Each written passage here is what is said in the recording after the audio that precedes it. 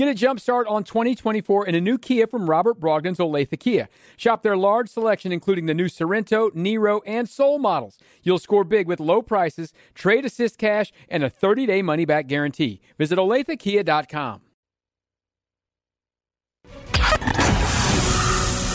Chiefs fans, this is the Sports Radio 810 WHB postgame show, presented by CBD American Shaman. Life is better with the feather. There are children in Kansas City who are well into their toddler years who do not, and for at least one more year will not, know what it's like to watch an AFC championship game that doesn't feature the Kansas City Chiefs. You could have given me between 1,000 and 1 billion guesses as to how exactly this game was going to go today, and I certainly don't think I could have gone line for line, bullet point by bullet point. Maybe eventually we could have gotten to 27-20. Maybe you could have convinced me that Chad Henne would play a drive or two, but I would have assumed and hoped that would have been at the end in the fourth quarter. Not as early in the first half as it was.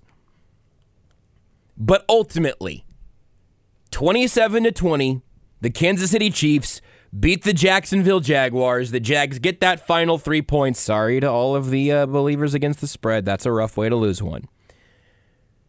But the Chiefs win this game by a touchdown and advance to their 5th consecutive AFC championship game. We don't know if it'll be in Kansas City or in Atlanta just yet. If the Bengals win tomorrow, it's at Arrowhead. If the Bills win tomorrow, it's in Atlanta. For the time being, I would like to focus on one statistic that I may or may not have mentioned a couple of times already in this show. The Chiefs are going to their 5th consecutive conference championship game. Now, look, I am just as worried about Patrick Mahomes' ankle as you are for what the remainder of the playoffs could look like. Next week in the AFC Championship game, potentially 2 more weeks after that in the Super Bowl if the Chiefs are able to get through whoever they get through next round. I have my frustrations with moments in this game today, as I'm sure everyone does. I have a whole category of players who I thought gave you the playoff effort you could ever possibly ask for. But we cannot do anything without building out the foundation of how absolutely mind-melting it is that, as my friend over at KC Sports Network, Kent Swanson, tweeted out early in the game, before the injury, when Patrick Mahomes was just cooking crazy nonsense, that Michael Jordan plays for the Chiefs. It's a great line by Kent, one I thought about a lot. A line I thought about when I called this the shoe game instead of Jordan's flu game. It's not a great one, but it's the best I could come up with on short notice. Patrick Mahomes, as a starter, has never seen his season end before an AFC Championship game. In overtime. Pardon? He hasn't seen it end in regulation, I mean. I see. But he has not fallen short of the conference championship. As a starter, this is the minimum of where he ends up.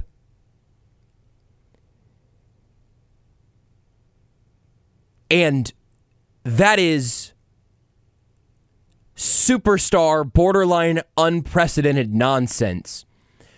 And it helps, for me at least, to remember where we were watching this football team 5, 6, and 7 years ago. I still think I have just about as many memories from Chiefs-Titans in the AFC Championship game as I do from them beating the Niners in the Super Bowl a couple weeks later. Because each one of those successes in Kansas City felt at least a little bit like a curse breaking. Shrugging off the ghosts of the past. Marcus Mariota and Andrew Luck and all of the shortcomings on the no punt game and Lynn Elliott. You can pick all of your ghosts of Chiefs playoff past. There were plenty to pick from. They get to the AFC Championship game the first time through, maybe find even more ghosts from that. By the way, real quick here, just a couple of things from Patrick Mahomes. He's talking to the NBC crew. Might try to hear that later. We'll bring you all the pressers we get from Arrowhead over the course of the night as well. But here, a quote from Patrick Mahomes on NBC. "It's going to take a lot to keep me out of a football game. I'll be good to go." I certainly believe he'll play. I am still worried about the fact he was playing with his toe screwed up in the Super Bowl against the Buccaneers. We'll see what that all turns into. But I'll be ready to go. And Mahomes confirmed himself. The x-rays on his right ankle were negative. X-rays negative. He's good to go. We'll see. It feels like a high ankle sprain. Obviously, he played through it in this game. We'll keep an eye on it. Bring you the updates we get, just like that one, over the course of the night. But they got to an AFC Championship game. You have your D Ford, your Tom Brady, your Julian Edelman, all of those cursed moments. And then you have Sammy Watkins, really, to me, ends up being like the face of the AFC Championship game against the Titans. Because he, just like him sprinting down the sideline. Lots of great moments you could pick from. For some reason, that's one that stuck to me. And it felt like, oh man, this is legitimate. The Chiefs are actually allowed to go to a Super Bowl? Are we sure? Most of us at that point had no evidence in our lifetimes of that being something they were allowed to do. Then they win it, and we have a pretty cool parade that year. I go back that far into those games in particular because what the Chiefs just did was their own most normal thing possible. The most normal thing the Chiefs can do with Patrick Mahomes as their quarterback is, at minimum, get to the AFC Championship game. That's unhinged. That's normal. And there are a lot of individual guys I want to talk about from this performance today. I want to talk specifically about what Patrick Mahomes did on that ankle, all the decisions that went into it. But we can't have that conversation until we all lean back in our chairs for a second, take one deep breath. Let's all do it together. Inhale. Exhale.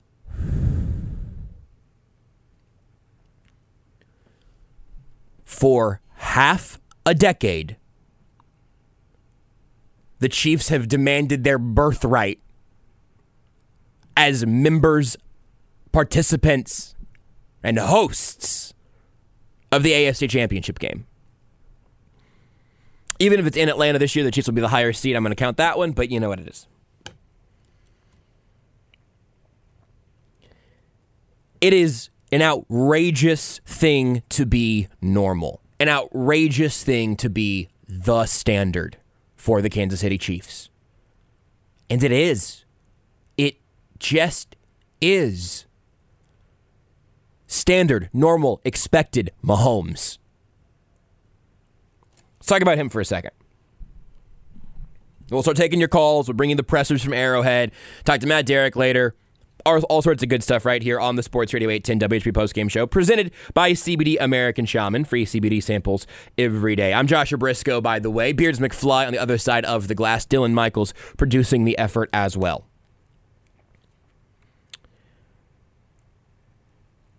I was yelling at the TV when Patrick Mahomes didn't immediately leave the game after we all saw the limp, the roll-up, what happened there.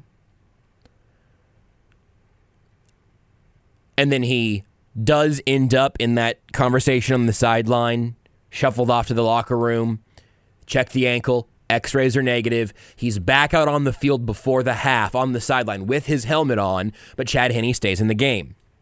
I wondered at that point, is this just certainly I didn't want them to yank Henne out of there in a drive that was working. When Chad Henne came in and cooked up a 98-yard drive, and by Chad Henne, I also mean Andy Reid and Eric Bieniemy and Matt Nagy and Travis Kelce, whose name deserves to be mentioned probably more than it will be, because you want to talk about normalizing goatness, if not just greatness. I'm going to come back to Kelce momentarily.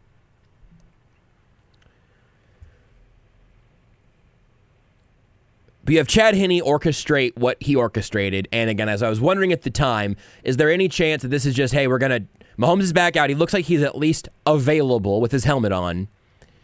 Don't show your hand. Make the Jags prepare for both quarterbacks at halftime. Cool, great. Just keep that in their heads.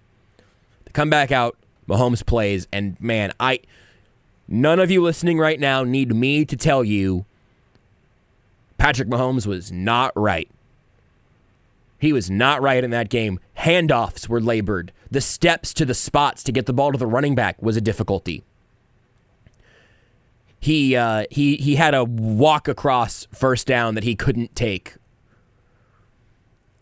He did still scramble and did still make plays, but every time it happened, I was watching it through gritted teeth and my fingers over my eyes.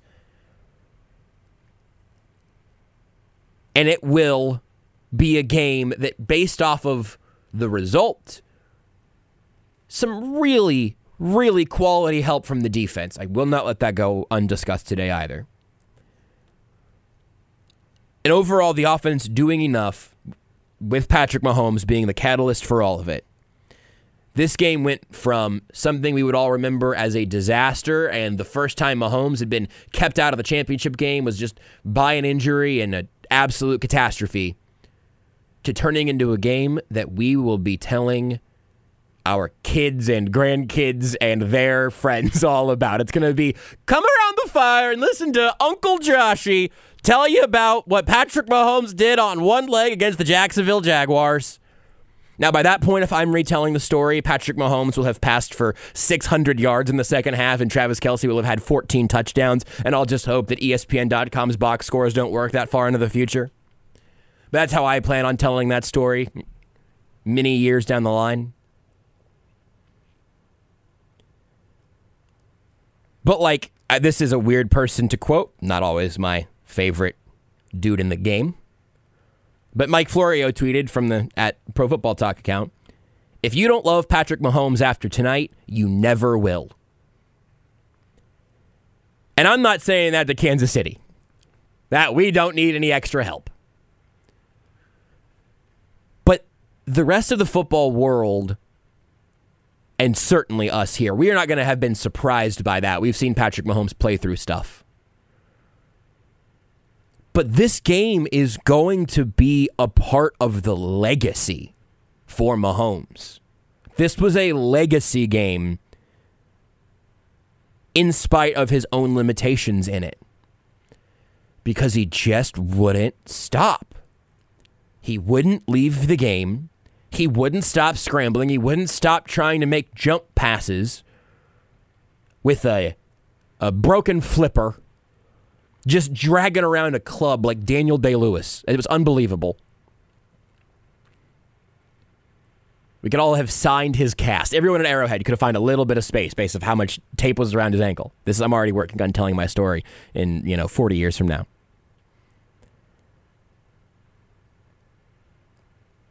But this is a game that you're going to remember, and I hope you're going to forget some of the painful specifics and remember how I hope you feel right now, which is that the greatest football player alive plays for your favorite football team. His ankle got bent sideways, and as soon as he had enough information of it's not broken, I guess you can try to go. I imagine before Rick Burkholder, God bless Rick Burkholder, shout out to him for this game and the rest of this week, head trainer, VP of sports medicine for the Chiefs. I imagine Rick Burkholder didn't get the words "it's not broke" out of his mouth before Patrick Mahomes was trying to wrestle his helmet away from someone. It's not. Right, yeah. Well, like I said, it's not good. I think "it's not bruh" I think, is when Patrick Mahomes was grabbing his own helmet by the face mask from someone else. That's my expectation. The greatest player in the world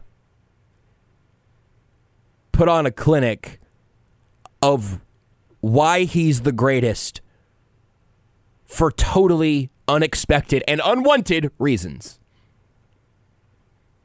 Just adversity.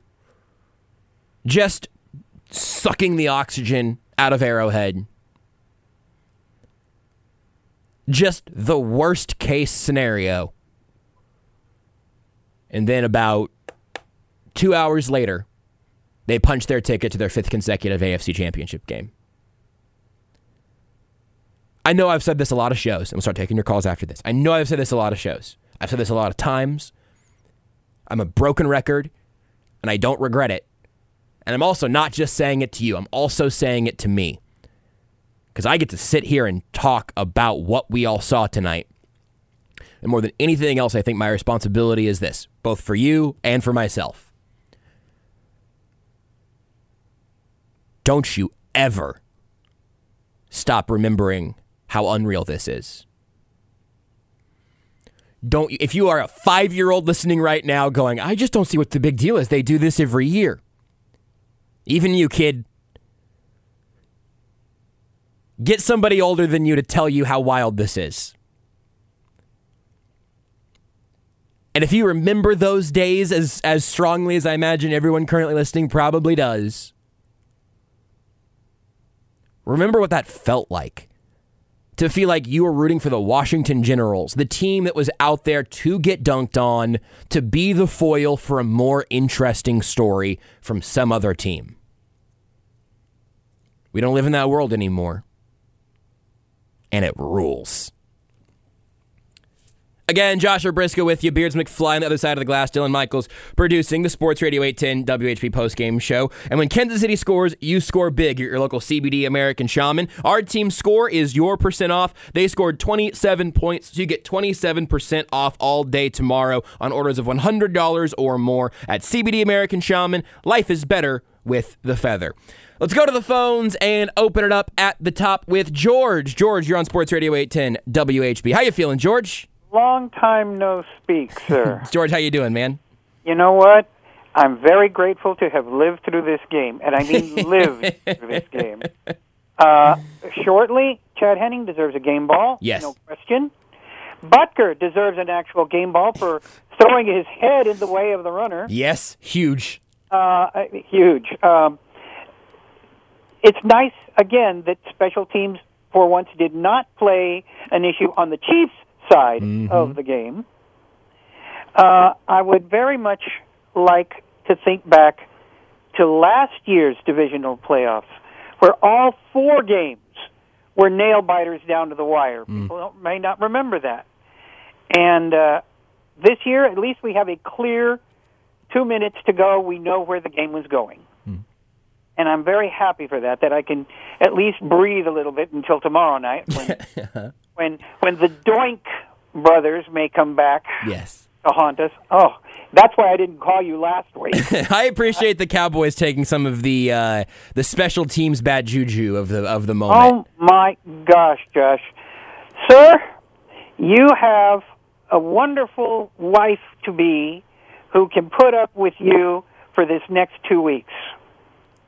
She's going to have to deal with you going sky high and bottom low because you're going to be in the ethersphere, grateful that the Chiefs are back into the playoff game, and then all the anxiety about Mahomes. Yes, absolutely. So I treasure the fact that you and she will spend wonderful hours sweating it out.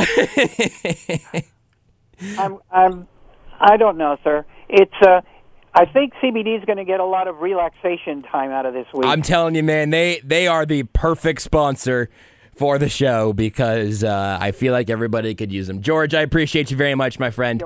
Talk to you next week. Good luck. Good luck tomorrow. It is going to be a very anxious week of waiting for updates on Patrick Mahomes. And also from the podium here today, looks like we're going to get both quarterbacks in addition to Andy Reid. That's obviously, of course, Patrick Mahomes and Chad Henne, Travis Kelce, Nick Bolton. Expecting to hear from them over the course of the show here today. But until we get them live, we'll keep hitting the phones. And up next, we got Ryan. Whoop, hold on. There we go, Ryan. You're on 810. What's up, man? How you feeling? Hey, my local CBD American Shaman is Alan. I love talking to Alan up here in St. Joseph. He's a great guy.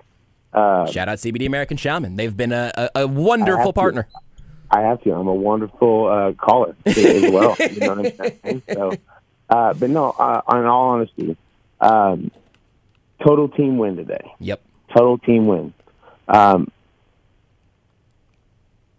Amazing. I'm telling you, the defense is better than what people give them. I agree. Newest jersey I bought was Nick Bolton. Why? Because I don't just pick like guys that aren't good like that. I mean, he's a stud. Almost had an interception at the beginning of the game. Always in it around the play. The whole defense does really well. Jalen Watson today.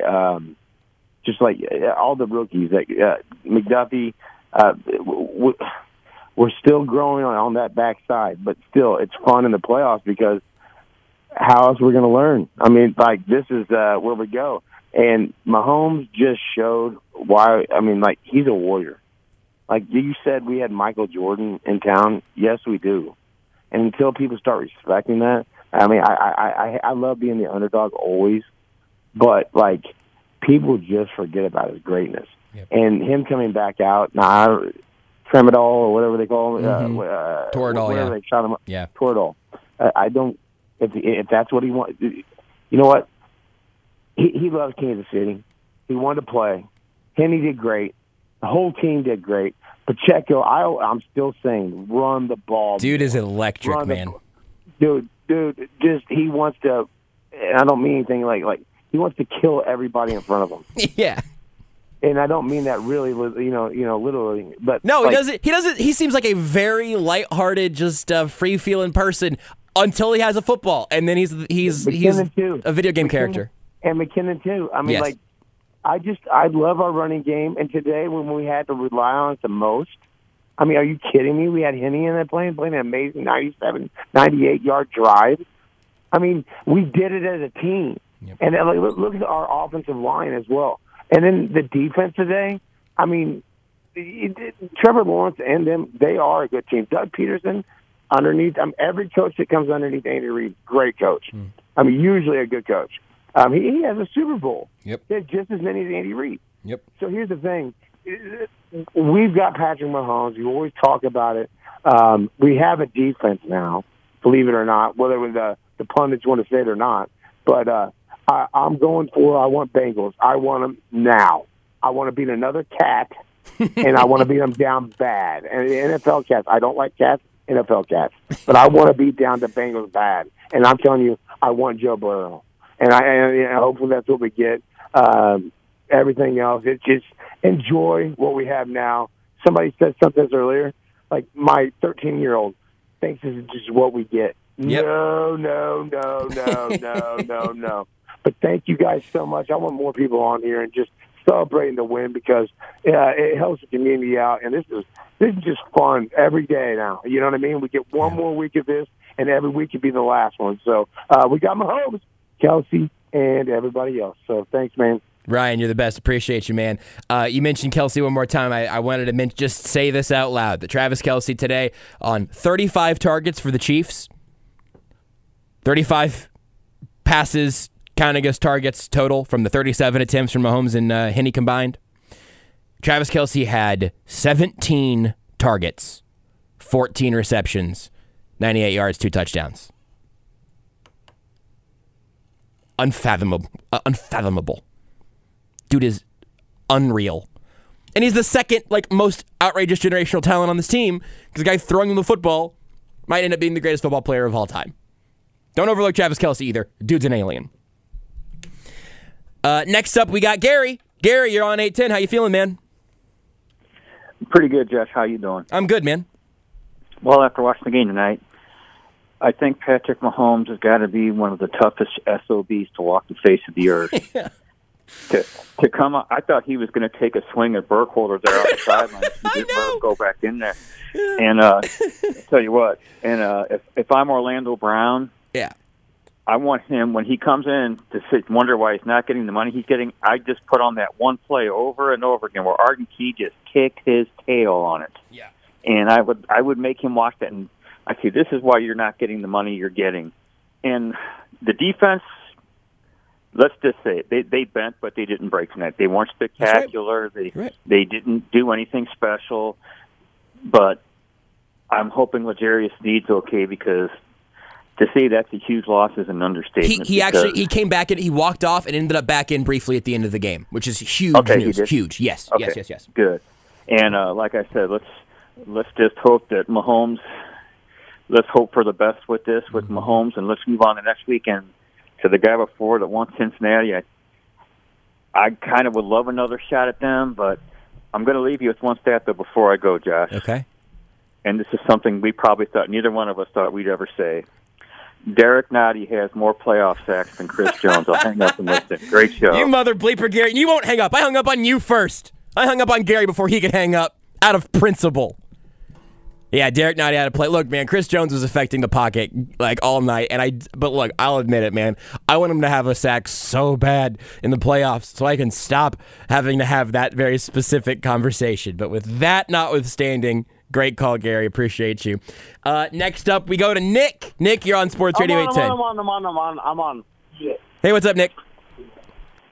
Hey, I got 2 positives and 1 negative. I just want to say that Frank Clark is a dog in the playoffs. He does everything. He always gets a sack.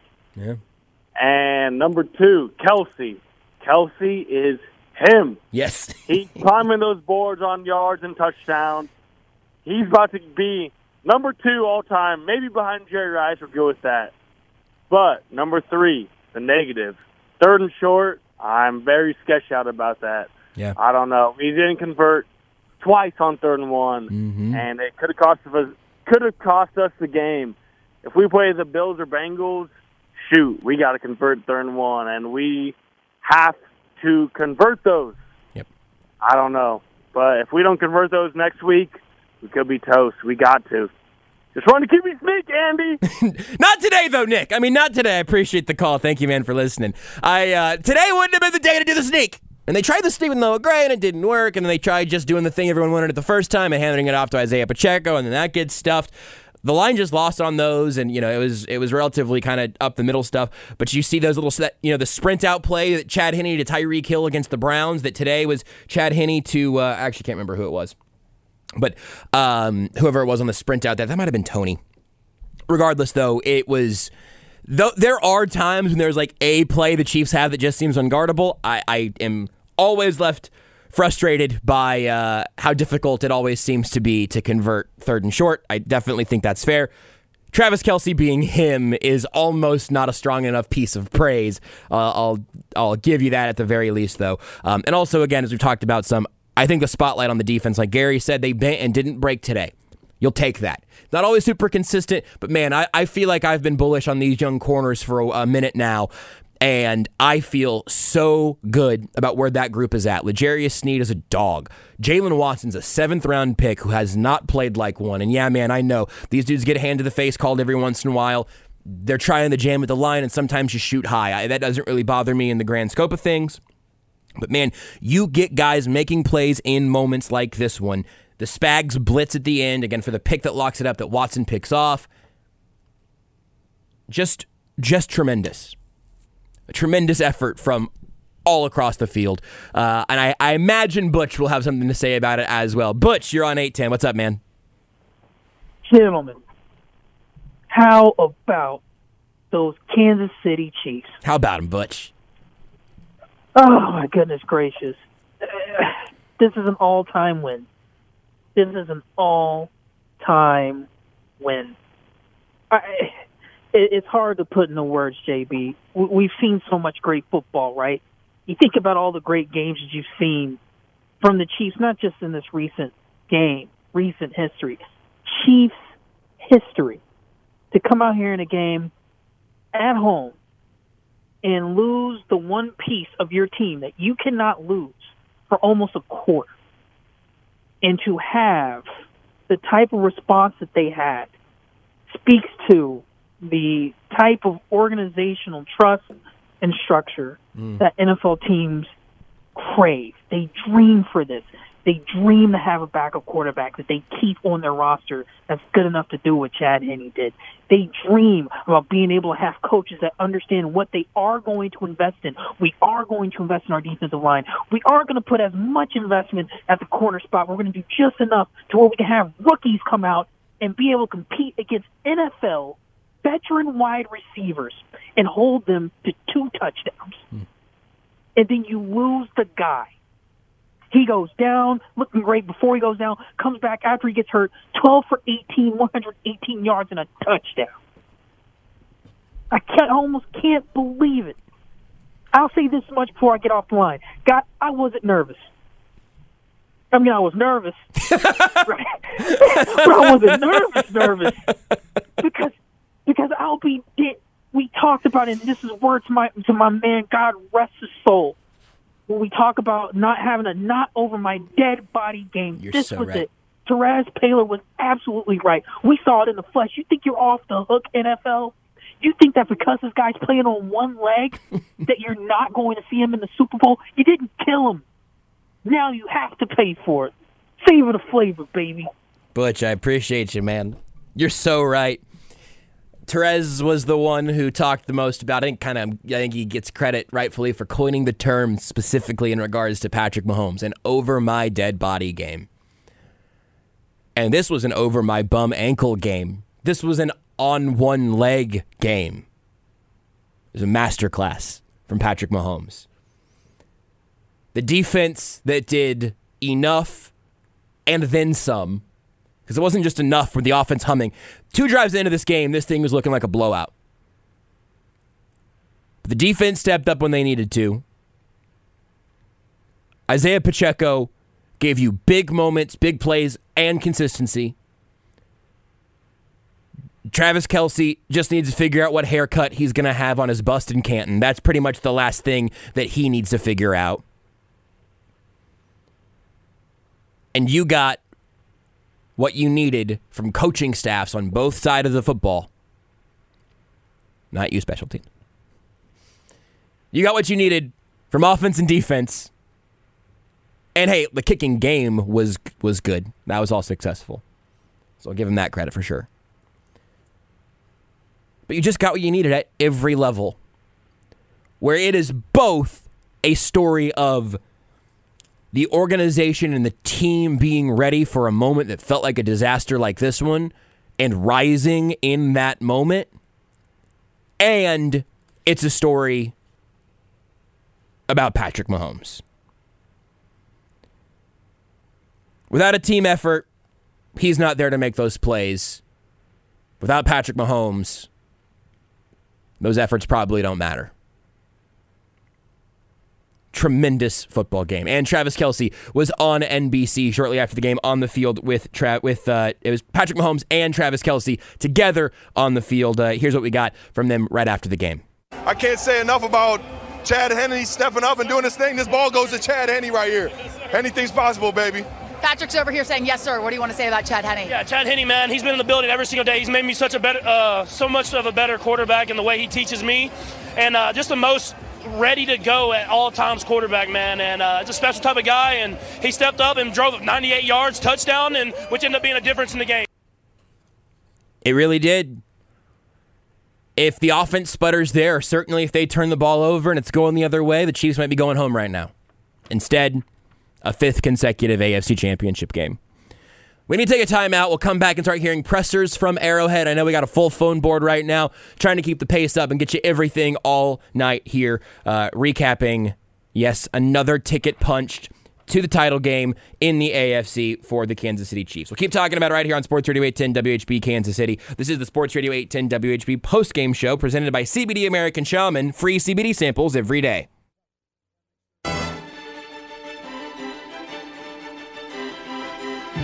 Pointing out his protections, McKinnon in motion, shotgun snap, quick throw, goal line, caught, spinning, touchdown, Kelce.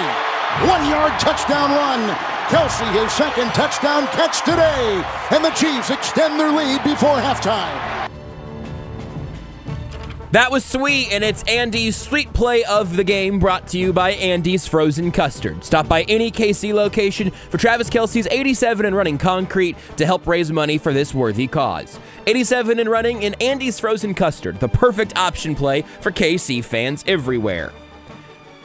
A lot of things weren't perfect today. A lot of things went pretty well, all things considered, and the Chiefs are victorious, heading back to their 5th straight AFC championship game, a completely melting, and perhaps melding statistic. We all just have a hive mind now of, wait a second, what? Little John at halftime? What? Excited about the fact that we get to hear from Frank Clark. You may remember one of his postseason moments of note was a post-game interview with James Palmer of the NFL Network. Well, good news. James is back, and so is Frank Clark. Here's Frank Clark, including a cameo from Chris Jones, maybe a couple others as well, on NFL Network immediately after the game. Frank, I know you're on the other side of the ball, but I got to ask you, when 15 goes down. Again! The Sharks attack again! That's what we do, baby. You know we do, Sack Nation. Go ahead, what you're saying? We in this thing! AFC Championship, they doubted us. We got the Shark healthy. The Shark is back, and we smell blood, baby. We smell blood. Who don't tell him? Don't tell him that. All right, we back. All right, regroup, Frank, regroup. When 15 goes down, that's likely the MVP of the league. What's going on the sideline when you see him go to the locker room? What are you all thinking? I mean, the obvious. I mean, our leader, Pat, he's down. Last time we had seen that was Denver Broncos about 2 years ago when the whole stadium in Denver went quiet.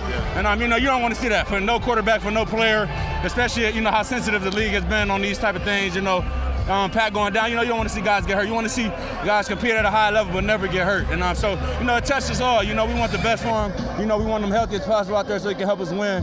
And, just knowing when we got back to the locker room, we could check on them. We knew everything was going to be all right. It wasn't as serious as, we initially thought. Man, that's the best feeling we can have in the world right there, just knowing our teammate is healthy. And then Jacksonville makes it 17-20, and Pat comes down and throws a touchdown on one leg. What do you describe your quarterback in terms of toughness? Man, it's called grit. You know what I mean? It's called grit. It's his determination to want to win no matter what the circumstances are. And he continues to show that. For years he showed that. And, I wouldn't want no other quarterback. I said it before. I'm going to continue to say it, and I die by it. And I wouldn't want no other quarterback leading my team and leading this locker room. Sack Nation, two of you guys talking. This is what you guys want to do in the postseason up front. You get a sack, 2 tackles for loss. What is clicking up front when both of you guys are healthy and playing well? Man, we're running the show. We spoke about it before. When you get to the time of the year, at the end of the day, who these guys fear, who these guys going to look at, and they're going to look at it and be like, man, these guys are coming, day in and day out. We put it down, though. We put the work in. So, at the end of the day, it's going to come to us, 10 times fold. Looking forward to the week ahead. Got a different challenge and, short-term memory, like I always say. Got to wash this one away and get ready for our opponent next week. So then real quick, who do you want to win tomorrow? Because if Cincinnati wins, you're playing the AFC Championship game here in Kansas City. I don't really give a damn. Bring them all. Frank Clark is just better in the playoffs, not just on the field, but also, he rises to the moment. I'm not trying to take a shot. I'm saying, he exceeds every previous expectation in the playoffs. Postseason player. We're going to go out to Arrowhead from to hear the pressers from the podium here pretty shortly, so I would love to, everybody on the phones right now, you listening to me? If we can make these pretty bang, bang, bang, we can clear out this whole phone board, get you all in and out of here before we end up going to the pressers. Then after we go to pressers, we're probably going to be there for a decent chunk of time. So if you call in, and we could end up being on a long hold watch, but if we can look out for each other, we can get through the phones before we go back out to Arrowhead. And we started off right now with Dan. Dan, you're on Sports Radio 810. How you feeling, Dan? I feel great, Joshua. How about that game by Mahomes? One leg. How about that pulling it out like that? And how about Chad Henne taking out 98 yards? And with that really changed the game. And I'll tell you something, that jump pass to Scantling in the end zone with one leg kind of remind me of Willis Reed. Remember Willis Reed in Game 7 of 1930? Against the Lakers. And how about Buckner saving the touchdown to Agnew? That's the only thing that she's got to work out is the special teams. So let's go Bengals. I want some revenge on the Bengals. But let's go. Take care of the Bills. Let's go. Take care, Joshua. Dan, I appreciate you as always, my friend. When we say Jordan flu game, Willis Reed, Kirk Gibson, We have those from sports history. I'm not kidding. Patrick Mahomes is building those moments now for what we're going to talk about 20 years in the future. How cool is that? We're watching history and also really damn good football. Next up, we got Paul. Paul, you're on 810. What's up, Paul? Hey, real quick, the tactical change when Mahomes went down, the offensive line, I think those guys did a magnificent job, and the offensive line coach making those changes because they know they got a different personnel back there. But also, I want to give kudos behind the scenes, the training squad, the medical people. Yes. They got 1-5 back there. Well, let's not forget those people back there that do the urgency to balance the medical sheet, but get that player back on the field. So total kudos to the top organization, and I'll make it quick. Great win tonight, guys. Paul, great call by you as well. A great point that, yes, think about the rock and the hard place you're between there for that training staff. Hey, they want the quarterback back out as quickly as possible, and also you cannot send him back out there, risk re-injury, and all of a sudden now where are you in terms of what the future of the franchise looks like if your quarterback is in anything less than absolutely pristine health. Great point. Next up we go to Sean. Sean, you're on 810. What's up, Sean? Hey, I wanted to make a point now. I'm pretty superstitious. Okay. So I've been holding on to this for a little bit. So we're clearly playing AFC title game. We're playing the Bengals or the Bills. Mm-hmm. I think it's a mistake for them to bring Damar Hamlin out before that game, personally, because I think the emotional toll it's going to take on every single person on that field. I don't think either of those teams can win the next game that they play. Interesting. Personally, yeah. I just think it's too much. I know it's kind of a sore subject to talk about, but now that we're here and we're there, I feel okay to talk about it. Mm-hmm. And I think witnessing what happened to Damar Hamlin from every single person on that field, I think that game is going to take so much out of both of those teams, especially if they do what they have planned. What seems like they're planning on doing is bringing Damar Hamlin out and making some sort of a show out of it. Mm-hmm. And I get it, but I think it's a mistake the Bengals can't do anything, but I think it's a mistake, and both those teams are going to be emotionally drained. They're not going to be able to get up to play the big bad Chiefs, and even if they are, it's going to be for a quarter before they're emotionally. I don't think that either of those teams are going to be able to bring it next week. And with that, I will listen off air and like to hear your thoughts on it now that somebody can talk about it. Sean, excuse me, Sean. I called you Shane that's a real curse word around here, almost literally. Sorry. Oh yeah, no, sorry. I am not. Sorry about that, Sean. Never again, Sean. Thank you for the call. It's going to be interesting just to see how that all plays out tomorrow because, I mean, there's no question at all. It's going to be an incredibly emotional game and an incredibly emotional moment. Even just those two teams facing off again, I have no idea how that is going to spark them or be a real, I don't know if it'll kind of take you back to that moment a little bit where no one wanted to be playing football because of the thing they had all just seen. Maybe it'll feel like a real standard-bearing kind of moment for resiliency and the incredible parts of Hamlin's story. Maybe it'll be kind of a jarring reminder of how that game ended on that Monday night between those two teams. I really don't know. It's an interesting thought, Sean, and I'll keep it in mind going into that game tomorrow because, again, regardless, emotions for Bills-Bengals will be sky high. And then I'm sure that will continue regardless of who it is that advances to take on the Chiefs. Next up, we got Rodney. Rodney, you're on 810. What's up, man? Hey, I want to make this real quick. At the beginning of the season, during the preseason, Steve Spagnuolo sat there and said he had to throw his rookie defense into the fire. Mm-hmm. I think they came back and he's enjoying that fire. He's sitting there roasting and watch these young guys make play. I know first thing he's going to say he made a mistake by letting George Karlaftis go off on a cover against a wide receiver. I know he's going to bite that. Yep. But good guys, his rookies that he have on that field is making a great play. I want to put them good kudos to every single rookie that go on that defense. That's all I want to say. Rodney, great point. Appreciate that very much because I think you're 100% right. And that was the hope at the beginning of the year, right? Hey, it's all rookies, and the Ben Neiman, Dan Sorensen, even Tyrann Mathieu. A lot of the guys, the veterans in this group, aren't here anymore. Reboot it with these rookies, and now here we are paying off in the playoffs. It's an awesome story and a great timeline for that group. Next up, we got Carl. Carl, you're on 810. How you doing, man? Reboot it with these rookies, and now here we are. This is Carl. Yeah, hey, Carl, what's up? What you thinking? Hey, what's going on, man? Hey, good. How are you? Couple things. I'm going to go ahead and throw it out there and say that Damar Hamlin, shout out. He's been an inspiration to all the NFL, and so anyone who says otherwise, inspirational or not, they're using it for some type of motivational tool. He has made himself a momentum for the NFL. Secondly, when are we going to go ahead and get ourselves a Chase Daniel? Because we can't keep riding on Patrick Mahomes every play, every down, every single second of the season. We saw it tonight when he got hurt. Chad Henne, he's great, he's serviceable. But when are we gonna be able to lean on a real backup quarterback like a Chase Daniel? Can you answer me that? I don't know that I can, Carl. I appreciate your call, but I think Chad Henne pretty much aced the assignment tonight, and I think he's going to be at the podium, in fact, momentarily. So do we have time to squeeze Evan in here real quick, Beards, you think? Evan, I'm going to go ahead and try to squeeze you in real fast to sneak in before Chad Henne. Never mind. Sorry, Evan. You stay right there. Chad Henne live from Arrowhead. Just like riding a bike? I don't know if it's just like riding a bike, but you're always prepared. And I think with this offense, obviously all our weapons that we have and staying prepared each and every moment, I think you just stay ready. And when your number's called, you just go in there and do what you did in practice in the meeting rooms, and you just take it to the game. What do you think? You get started at the 2-yard line. They don't even cut you a break. What are your thoughts at that point? Yeah, I mean, they did a great job. I mean, changing field position just like we did. And I think at that point, it's just take what they give you. Just a couple of the first play was a stick, hit Kelsey and kind of got us going. Then we had a nice run. And, you get in a little rhythm and you kind of keep the pressure on. And, the biggest thing was just rely on your preparation just like you do in practice. You guys that you weren't exactly nervous and then you're kind of thrust into a situation. How do you make that part of it work? Well, I mean, definitely nerves are high. 2 years ago when I did it, it's the same thing. But once you get into the game and you kind of get going, it's just like repetition. And it's not like I've never done it before. I played in enough games, but when the opportunity is called upon, I feel like I'm ready.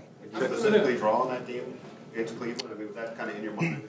A little bit, but obviously it's just one play at a time. I mean, concentrate the best you can, and just do what you do. Did you ask for the third short play to Tony, the same one that you ran to Tyreek in the Browns game? Is that one of your specialties in the league? Yeah, just a quick rollout, right, and hit the flat. No, it was one of the plays that was in our 3rd and 2 to 4 group, and it was ranked high for me. But that's what's great about this organization and Coach Reed and EB and Nagy. It's just when your plays are ranked, they believe in that. They believe what you believe in, and you feel very comfortable when the play does come in and to execute it. Yeah, Patrick talked about that you don't get the reps during the practice and during the week because it's playoffs. How important are those mental reps for you? Yeah, I mean, mental reps are big. I mean, Shane and I and Chris are always in the back. When Patrick is up there on offense, we're in the back doing the drops, doing our run reads as well. So we're always in the back doing mental reps.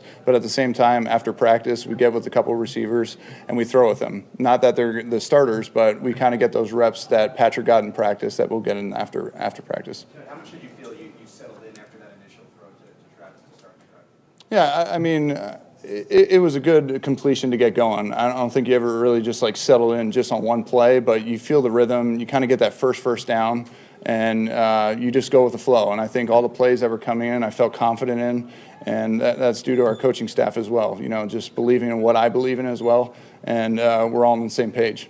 When you're getting ready to tell some jokes when you came into the game, how did you cut the tension? How did you kind of break the nervousness that everybody had? Yeah, I don't think it was jokes. I think it's just being confident. I think looking the guys in the eye, exemplifying some of the words in the offense that we do, and just really just get their attention, and knowing that you believe in them as well as them believing in me. So I think just giving them confidence that I know what I'm doing, and it's just not a one-man show. I mean, there's a lot of great guys on our offense that really stepped up and helped my job a lot tonight. There was just like a brief moment where Patrick was your backup when he came back from the locker room and he was back with the timeout you guys had. I was wondering what it was like in that conversation. Yeah, I think he was just telling me what I tell him: take what they give you. And I think rely back on your fundamentals, and we tell each other that all the time. And he was great being there, encouraging, and just on the sideline, just like I would be. So I always appreciate him. He's just the ultimate competitor and teammate, and I couldn't thank him enough.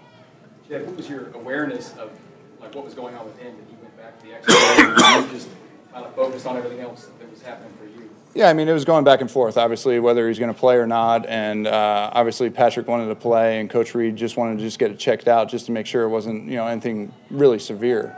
But the competitor that Patrick is, he keeps fighting. So I just knew at that point in time, I just need to be ready. I need to warm up. And if they're going with me, I'm ready. And if not, Patrick's in. Last two. Hey, Chad, even as a veteran, I mean, thinking back to the divisional game and then this time, for Andy to have the confidence to call a pass play on the first snap when you come in, does that help you? Does that instill confidence in you? Yeah, absolutely. And I think that's why he's such a great coach. I mean, any quarterback that comes in the system seems to have success. And he believes in the guys that are on his team. And, he had the confidence in me to throw the pass, obviously. But at the same time, we're not changing the offense. We're going to go out there and try to execute to the best of our ability and move the ball. So that's our jobs as players. Last one. Coach Reed said that the whole team just believed in you as soon as you went out there. Just talk about the grit and the heart of this team to be in that position when you were in. Yeah, I mean, ever since I got here in 2018, this is one of the best organizations I've ever been a part of. I mean, it's a true team feeling. Everybody supports one another. There's never a guy out there that's just above anybody else. We put our egos at the side. Everybody's humble. Everybody gives the credit when it's due, and that's what makes it such great. And it comes from the top down. Clark, to everybody, to Coach Reed. It's just unbelievable organization that we run here, and I couldn't be happier that I'm here. Great, thank you. Thanks, guys. There's Chad Henne, came in and had a 98-yard touchdown drive in a moment the Chiefs desperately needed something to go ahead and stabilize where they're at. I think Nick Bolton might actually be up next at the podium, so we'll hear from him, and then still expecting to hear Travis Kelce, and then, of course, Andy Reid and Patrick Mahomes later in the show. Plus, sounds like we can hear from MVS, Creed, and Justin Reed from the locker room, but here is Nick Bolton live from Arrowhead.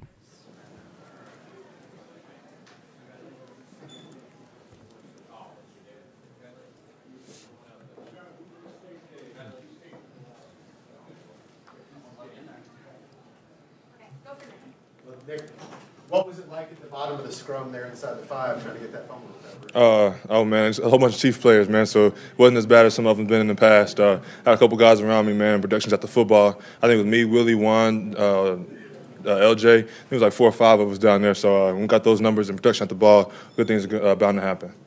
We got LJ's nose down there. Is that friendly fire? How do you think I got the bloody nose? Yeah, man, LJ's been on me. I think I got him twice today. I think I gave him 2 good licks, though. But, man, yeah, I mean, LJ, man, he's always run the football like myself, especially when he's playing nickel, man. And, again, he's a hell of a football player. What did you see on that play? It looked like he fumbled it before he got hit. Were you concerned at all they would say he didn't catch it? Not really, because I kind of saw him. He caught the ball, and he kind of lost it trying to make a move, and kind of cut back against LJ. And so I kind of knew the ball was kind of fumble, and I just had to get on it. Does the mentality of the defense change at all when you see Pat's hurt and he's just limping around a little bit and the offense is struggling? Yeah, man. Obviously, you got upper level of play, man, especially with a player of his caliber, man, the best quarterback in the NFL. So when he goes down, we got upper level of play, and try to give the offense many opportunities as possible down the stretch. And I feel like on defense, we did a hell of a job winning key situations and unfortunate field goals when we needed to. Hey, Dan, what are some of the takeaways from today and take with you guys next week in the AFC Championship? Oh, man, I feel like our corners and our DBs, man, we competed, man. On the outside especially, we challenged those guys at the line of scrimmage and forced them to kind of hold the ball, and our front got there. Even if we didn't get sacks, we got pressure and knocked them on the ground a little bit, so that was good for us. Obviously, you guys have a game to play. Is it in the back of your mind at all wondering what's going on with Pat? Oh, man, I know Pat's a fighter. We all saw it today. I know he's going to give us everything he has, and if he can't go, he can't go. And again, it's another game for us. We got upper level of play. We got a whole week, got a couple of days off, and I know he'll be on top of the treatment, and he'll be ready to go. Did you find out during halftime he's going to play, or do you see him go on the field? That's how you find out. Yeah, we really didn't know. After Chad came in, we were on the assumption that Chad was going to play the rest of the game, and we really didn't know until he came back out there, man. But again, he's a fighter, man, and we see him do it every week. He comes out there and gives us his best and gives us his all, and that's all you can ask for. Second straight game with you guys forced a couple turnovers after struggling to get some turnovers earlier in the year. Anything you can put your finger on there? Oh, man, we kind of focused on it throughout the week, especially in the week we had off, kind of focused on maybe punching the ball a little bit more or high pointing the ball or just catching the ones that he gives us. I dropped one early, but it's one of those things you just got to keep going on. And in playoffs, we understand that they count times 2 when you get them. Nick, you mentioned the level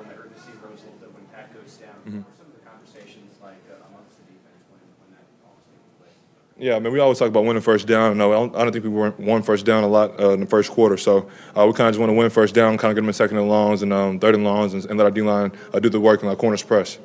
Nick, Trevor kind of questioned Chiefs Kingdom and the crowd noise. How do you feel like Chiefs Kingdom did this today? Oh, man, we were loud, man. I thought we can get a little bit louder, though. Yeah, we're loud. I know, you've won a playoff game every year you've been in the NFL, but for Carlos Dunlap, 13 years, he finally got that playoff win. How, were you guys aware of that, and how special is that for him? Actually, I wasn't aware of that.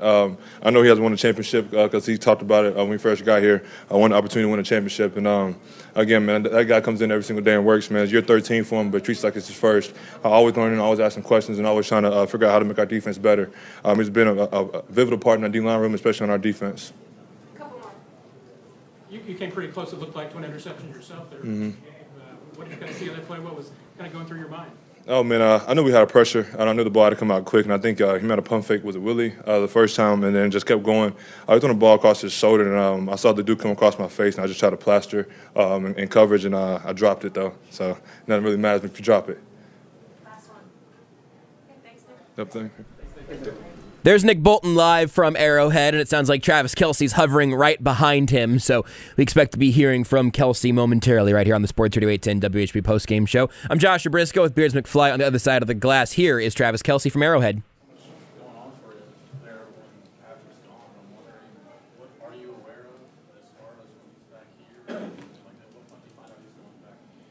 I mean, I don't want to look over, how great of a quarterback Pat is and what he means to this team, but if anybody goes down, it's next man in. If I go down, it's next man in. It's just the mentality that you got to have, especially in a playoff game like this. You can't miss a beat. And we know that if it's up to Pat, he's going to be in there. And I'm sure he has some words with everyone on the sideline wanting to get back in there as fast as possible. But we had a veteran guy, Chad Henne, stepping up to the plate yet again in the playoffs. Playoff Chad, baby. We keep finding ways to win with him at QB. Andy Reid mentioned just everybody trusts Chad. Like that was what the thought process was beginning. What do you see behind the scenes in practice every day that leads to that trust in some of these big spots? You have a veteran mind, a veteran QB, a guy you can bounce things off of. I know I've learned a lot just from talking to Chad about the things that he likes to see, or it's just a different style of quarterback. So you always want to kind of be on the same page with everybody in that room. And Chad's been nothing but the best quarterback he can be throughout it all. And what I mean by that is every single day he's preparing as if he's the starting quarterback, as if he's one snap away. And sure enough, you saw that today. I mean, to be able to come into a hostile game, backed up on your 2-yard line and go 98 yards on your first drive, man, that just shows the type of competitor he is and how the guys rallied around him because of how much leadership he has. Travis, I know that you are the other statesman on the team. You've played in the last 5, must be your 5th AFC Championship game. Knowing how the season ended last year, what is the existing motivation, and what do you have to do to finish the journey? You just have to be appreciative of being in the situation. We get to play football for another week. I'm not looking past that. I'm not looking, down the line. I'm trying to figure out how I can make my team better, or how I can make myself better for my team throughout this week. And it's going to be every single day attacking what I need to attack. And the first couple of things is recovery, and from there it's just finding out the game plan, who we're playing, and how we're going to attack them. And everybody's locked in right now. I think if you looked at that team out there, you saw everybody communicating very well, coached team on all 3 phases. And when we play like that, we give ourselves a really good chance at winning. What will you be most pleased with about the 98-yard drive?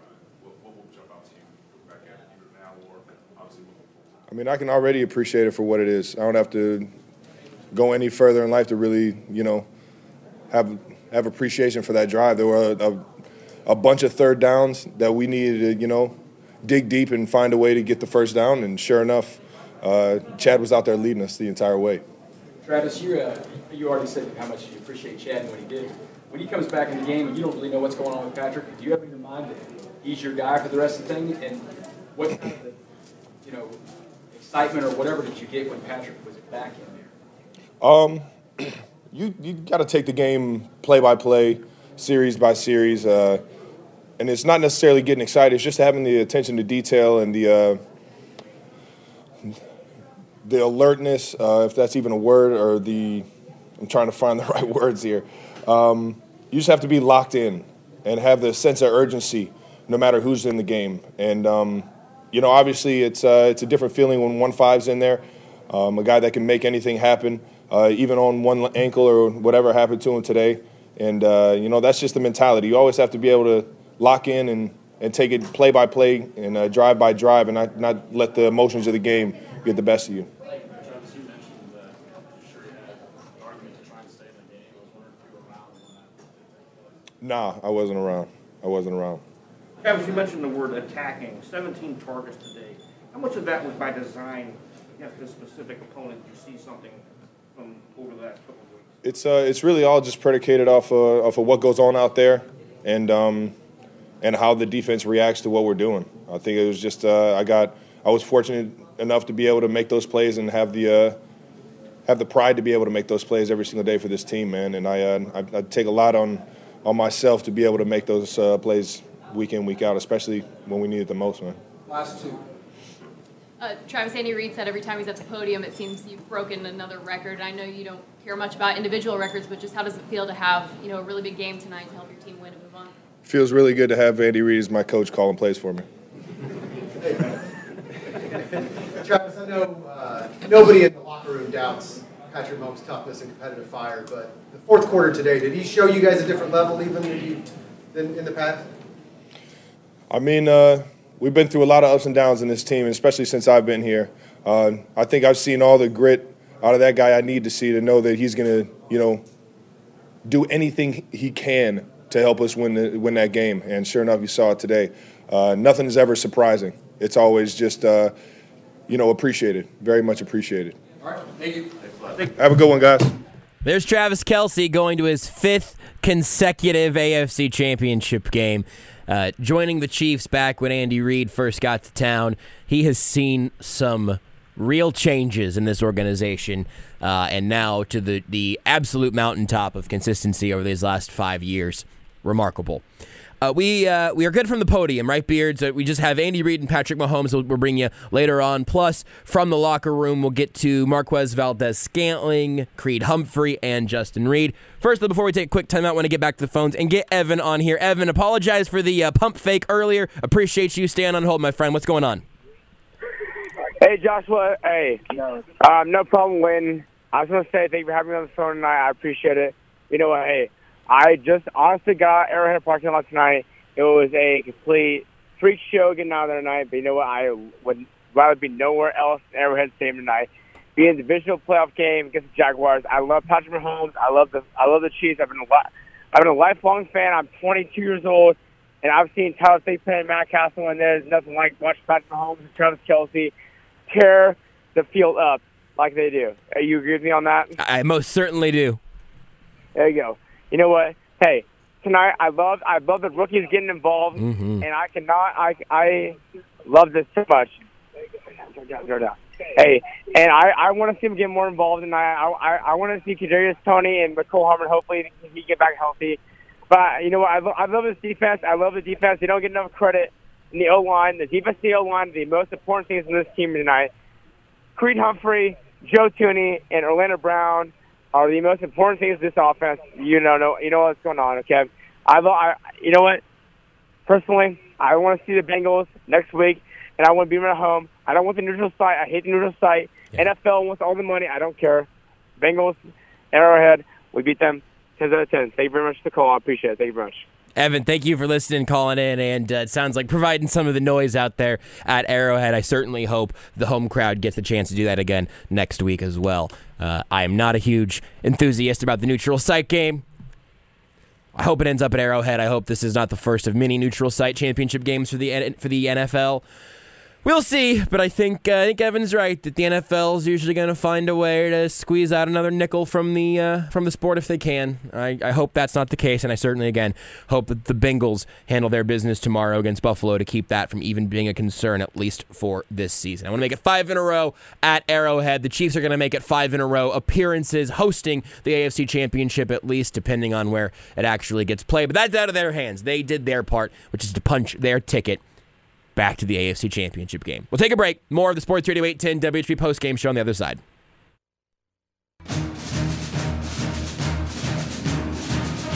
McKinnon, the running back, in motion. Shotgun snap to Mahomes. Left tackle block. Moves up. Messy pocket. Throws in the end zone. Caught. Touchdown.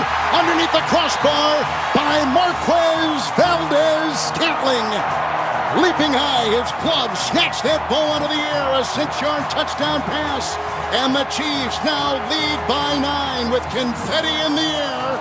And a lead with 7:08 to go, and the extra point coming up as Mahomes again hobbles to the sideline. That play was electric. Arrowhead was electric. That is our electric play of the game, brought to you by Bickmer Electric. Bickmer Electric, from small jobs to big jobs, the Bickmer team knows how to take care of your commercial and residential electric needs. Bickmer Electric.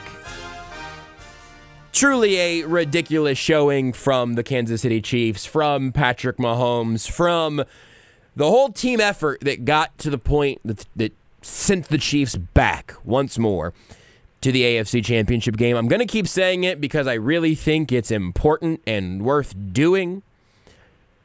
5 in a row. The fifth. It's the combination of me going 5 and 5th at the same time. It's the 5th. It's 5. 5 years. Think about where you were at in your life 5 years ago. Things that were different. I was here. I was also here. But barely. We just started Beards. We were doing I think what we do 1 year of Almost Entirely Sports on ESPN Kansas City where Alex Smith was a quarterback wire to wire. Yeah, I think it's right. Or we definitely started before the 17 draft, because I remember talking about Patrick Mahomes leading up to that draft. Hello. Yeah, a little pat myself on the back. I think August 17? That sounds about right. Yeah, we were doing a little, that would have been, well, you know what? We were talking pre-draft Mahomes. It might have been Sports Saturday, Sports Sunday. So anyway, all of that to say is that I had the incredibly good fortune of my time in Kansas City radio pretty much starting right in concert with Patrick Mahomes. I do not take that blessing lightly. But I imagine that some of our older fans and listeners, older Chiefs fans and our listeners probably had a nice chuckle when our last caller mentioned being 22 and remembering the bad football. But that's real. Like, I'm 28, an old man. And the names that our last caller mentioned of, the Tyler Thigpen, Tyler Palco, Matt Castle, all of those things. Like, we were building Kyle Orton, Brady Quinn. I mean, some really important eras of Chiefs football. And those are just in my era. I'm not going back Nick Foles. I forgot about Big Bleep Nick. And for me, my trauma does not go back to the Bono, Gerbach, DeBerg kind of categories. Those aren't my quarterbacks of my youth. I did at one point, I'm sure, ask my mom for a Damon Heward jersey, though. So, we all have our guys, right? I was a big fan of the Tylers. I really was. And Matt Castle. And we've just come a really, really, really long way. The Chiefs have come a long way. The city's come a long way. And here we are again tonight, 5 in a row. Unreal. Let's start hearing from the locker room very shortly. Marquez Valdez-Scantling, Creed Humphrey, and Justin Reed, all sent back from reporter extraordinaire Todd Lebo. We'll also talk to Matt Derrick of Chiefs Digest in a little bit as well. But before we do, got to let you know that our locker room report's brought to you by Twin Peaks. The Chiefs Locker Room Report is brought to you by Twin Peaks. No one does football like Twin Peaks. Whatever your preference, they have everything from tequila cocktails and an extensive bourbon category to top shelf spirits and cocktails served over ice balls. Local craft beers and handcrafted whiskey cocktails round out an adventurous drink menu, second to none. And don't forget about their 29-degree man-sized drafts at Twin Peaks. You just heard his touchdown. Let's hear from the man himself, Marquez Valdez-Scantling, catching up with Todd Lebo, or vice versa, I suppose, in the Chiefs locker room after the win. Well, shortly. Can you just talk about, Pat, the touchdown drive when he throws that touchdown to you, just the guts he showed to, kind of hobble his way through? Pat wanted to go back in, the first drive he got injured in. And, obviously he did, and obviously that shows the toughness that he has as a quarterback and, you know, a leader to our team and how important he is, you know, to our team and, you know, the resilience that he shows and, you know, trickles down to all the guys on the team. How good did that touchdown feel? It was great, man. Obviously, it was a big moment in the game. You know, give us a bit of a lead, you know, some breathing room, and you know, watching Pat and you know, be on the ground, getting up, still excited, hobbling off the field. You know, just shows the toughness that he is and the leader that he is. What was the route that you were running, kind of dragging across the back of the end zone? It was just a slant route. You know, I seen that I had zero coverage, just one-on-one with that guy, and the back motioned out, the linebacker went with them. I knew they were going to double trav, so left me one-on-one. So I just know I had to get across and let Pat find me. When you guys obviously you have to focus on the game itself, but what goes through your mind when you see Pat go down? I mean, yeah, he's our quarterback. You know, so you never want to see anybody go down, especially you know, your captain. But you know, I knew he was tough. I knew he was going to be able to you know, get up and keep going. But you know, obviously we still have a football game and we were ready to keep going. As you see, Chad came in, we went 99 yards and scored a touchdown. So when Patrick first came back in, was really kind of hobbling. What was he like in the huddle there? Did it feel any different than anything else? Nah, he was the same self. There was no difference. You just said, let's go score. You know, starts off every job with you know some positive words, talks about the play and how we're going to go down and score. When you guys are there focusing on the next drive, did you even know he went back to the locker room? Or are you paying attention to that part of it? Or? I mean, obviously we were still in the game. You know, so. Guys were checking on him, hey, what happened with Pat? You know, so they said he was good. You know, taped him up, and he said he'll be back. There's Marquez Valdes-Scantling.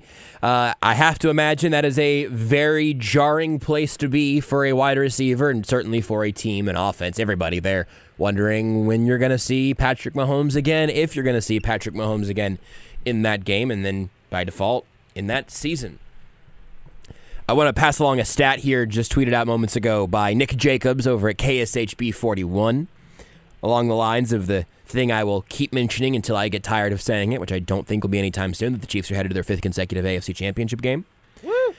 Nick tweets out consecutive conference championship appearances here in NFL history. The Patriots from 2011 through 2018 did it 8 straight times. That's nuts, and obviously overlapped by 1 year with the Chiefs meeting in that year's championship game. So the Patriots did it 8 years in a row. The mid-'70s Raiders with John Madden did it 5 times, which the Chiefs have now tied with their active run. Raiders got 5 from 73 to 77. Chiefs have 5 now, tied for second. The early 90s Bills did it 4 times in a row. The Cowboys did it in the 70s and in the 90s. And the Eagles did it in the early 2000s, meaning that Andy Reid is on this list twice. That's pretty cool.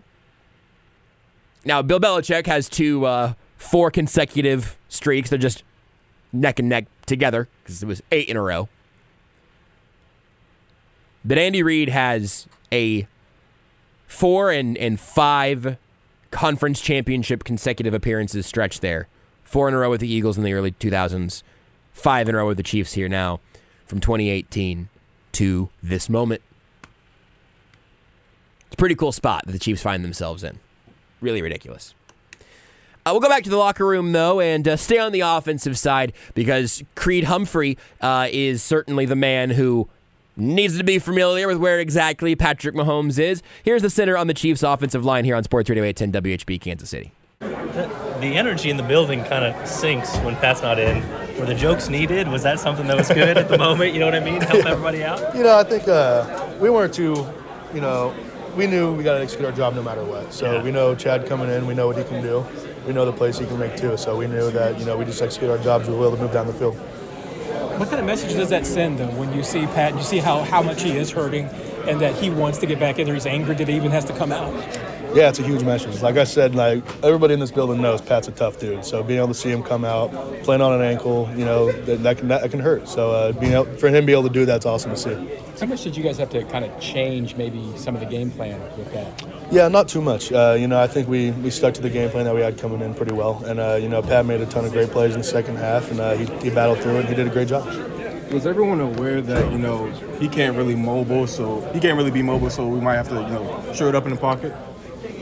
Yeah, at the end of the day, we knew we had to execute our job up front, keep them clean. That was a big emphasis for us. Going back out there in the second half, we were going to keep them clean. We didn't want them to get touched. So, I think the O-line did a great job of that throughout the second half, too. So, credit to Pat making plays like that, coming in, toughing it out. He did an awesome job tonight.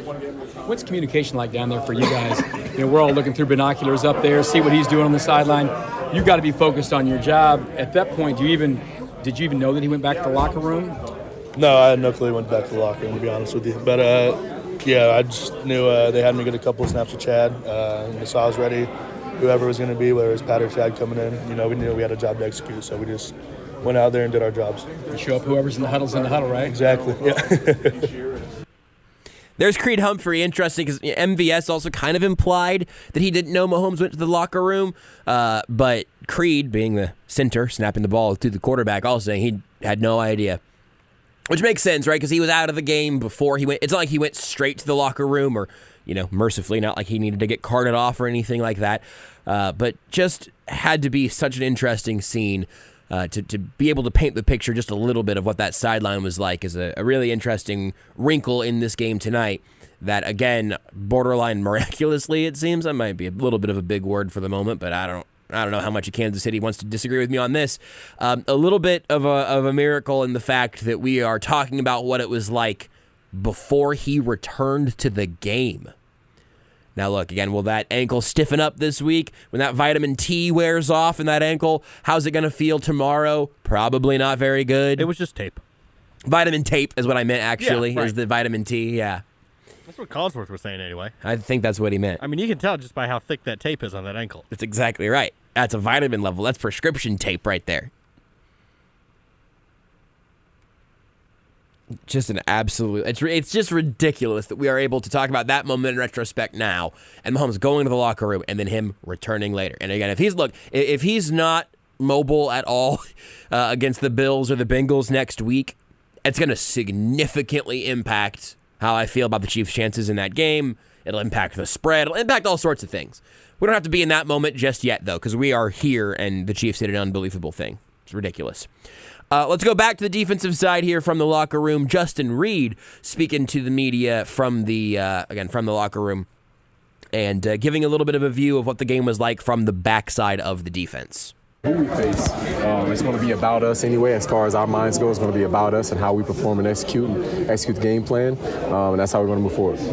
Did you feel a pressure on the defensive side to step up, knowing that with Patrick out, the offense might not put up the points that they normally do? Yeah, I mean, the pressure's always there. I mean, this is the playoffs. And, a lot of games in playoff football, it comes down to how well our offense is always going to put up points. Patrick obviously is the MVP candidate of the league, but we still have confidence in Chad Henne, too. But the playoffs, your defense got to come to play, too. And you've seen that happen, throughout the history of the league, that defensive performances is what wins championships. And that's the mentality we have on the defensive side of the ball.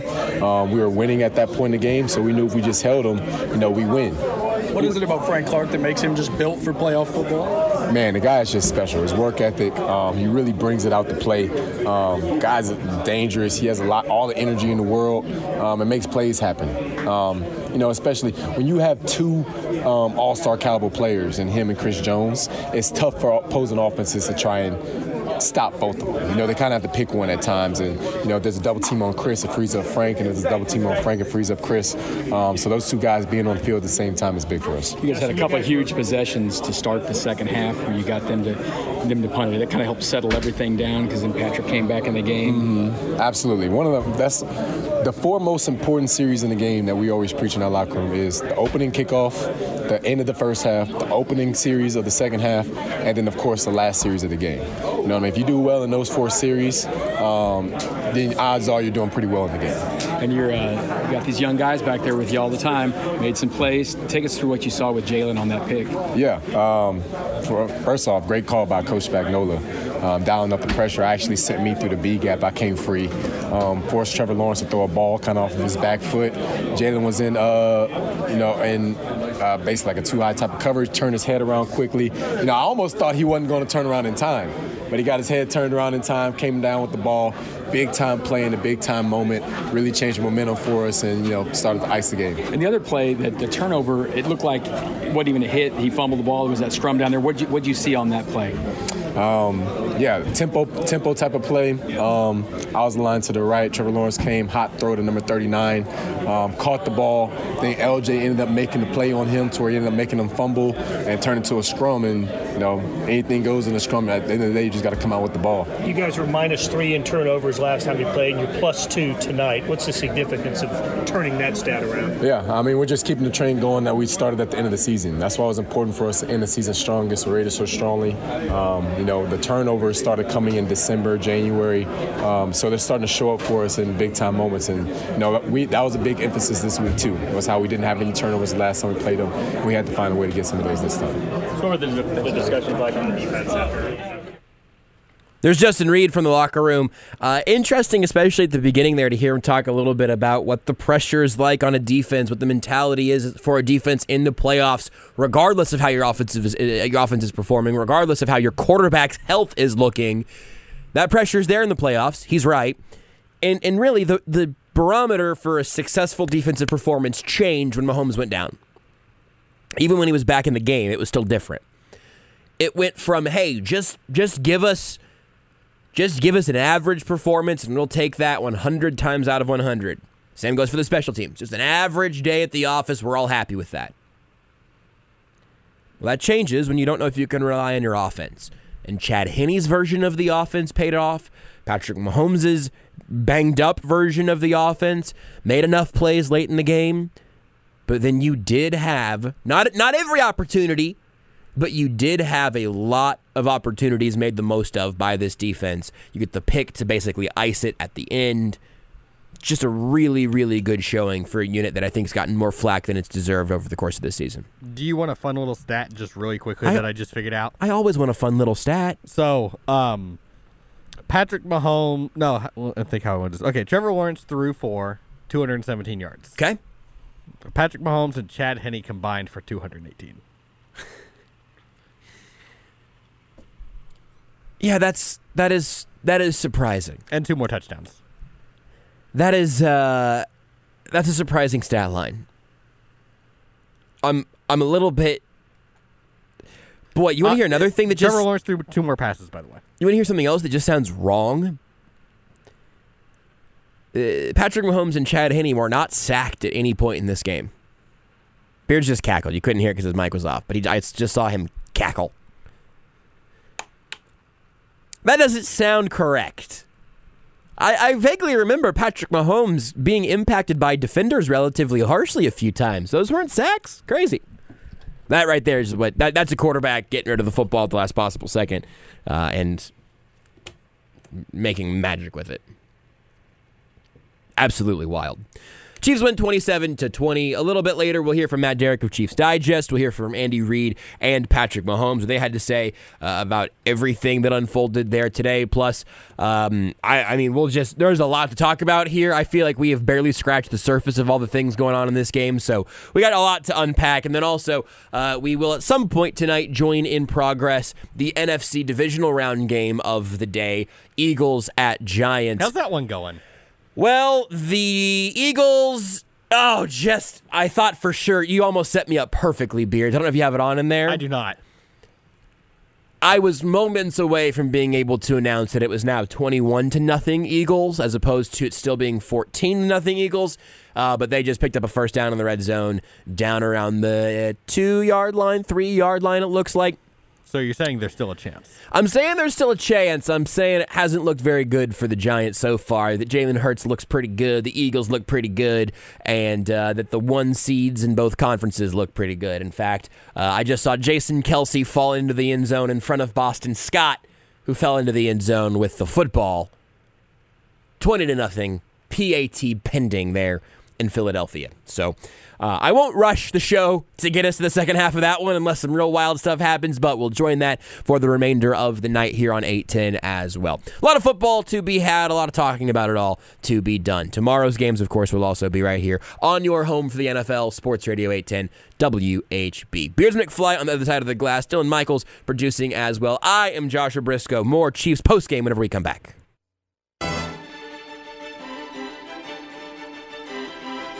2nd down and 6. Shotgun snap and a launching pass down the far side. Leaping interception made. Jalen Watson, who falls down on the far sideline. At the 31, a backpedaling leaping interception on the sideline by Kansas City at the 31 of the Chiefs. And it's made by Jalen Watson, a rookie out of Washington State. And another turnover, back-to-back turnovers by Jacksonville. Well, two huge turnovers in very short sequence for the Jags, and a tremendous play made by Jalen Watson on the interception. That was a legit one-handed pick, by the way. It wasn't just one hand out, bringing it into the other. It was one hand out and tucking to the body. His offhand never actually came back to secure the ball because he didn't need it. That is why that is without question our defensive play of the game, presented by Slagle Fence. When you need a fence, call Slagle Fence. Slagle Fence installs it all, from wood to ornamental steel to vinyl to chain link. No job is too large, and it'll look great too. Schedule your free estimate by going to slaglefence.com or call 816-863-6159. The defense is a part of the equation that I don't think we've talked quite enough about tonight. And then shortly we'll hear from Andy Reid, Patrick Mahomes, and Matt Derrick as well. But let's talk about two elements of the game that aren't just Patrick Mahomes and all of the craziness that comes with that, and aren't just about 5 straight AFC Championship games. I want to shine a couple of spotlights real quick. The easy one to mention again, God, Travis Kelce's unbelievable. He's also good at football. True. I'm imagining that there are probably some answers, if you want to say like, oh, if he was with the Bills, maybe this wouldn't be true. But just about every team in football, Travis Kelce would be the only dude on it who you cared about. Or at least the guy you knew the most about, the player you most enjoyed watching and thinking, man, how cool would it be for Patrick Mahomes to have a guy like that. If Travis Kelce was on another team with another quarterback, he would be the face of that franchise. That's really what I mean by the guy you'd know about.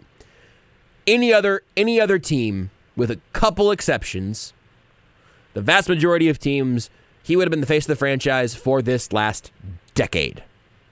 Certainly, the back half of his career. But you heard him reference it in his presser. He knows he's got it good with Andy Reid being the guy who's drawn his whole career up. And also, Andy Reid knows he's got it good that he made the right draft pick and that his team made the right draft pick back when they called Travis Kelce and he asked, are you going to bleep this up? And he said no. And he didn't. 14 catches on 17 targets in this game, where the Chiefs completed 27 passes. Real quick, Beards, can you help me with the math? So 27, okay? Uh-huh. If you'd have 27 and 14, right? What's the ratio there? Let's take 14, I guess, and maybe double it would get you 28. 28. Okay, So Travis Kelce had more than half of the receptions in this football game for the Chiefs. That's pretty good. On a day where QB1 was on fire until his ankle exploded. And then it was QB2 and a genuinely hobbled QB1. And they just always knew that, at the very least, 87's probably going to be in motion before the snap, and he's going to find somewhere for me to put that football. Dude's unreal. A total cheat code. I'm not telling you he's the greatest pass catcher in the history of the NFL, although I'd love to eventually be able to make an argument that sounds sort of like that. But I'm telling you there's nobody like him, period. There's just not, and I don't know that there ever will be. I hope the Chiefs draft tight ends for a long time and develop them and keep them in this offense, and I'm already enamored with the entire Georgia depth chart at tight end. But the way that Travis Kelce, I think it was Chris Collinsworth who said something like, Travis Kelce probably reads defenses better than like 90% of the quarterbacks in football. And I think that might be legitimately true. And he's reading from different spots on the field. He has the toolbox to exploit whatever he's seeing. He's just unbelievable. An outrageous talent paired with the type of football brain that you just don't usually get outside of the quarterback position, near as I can tell.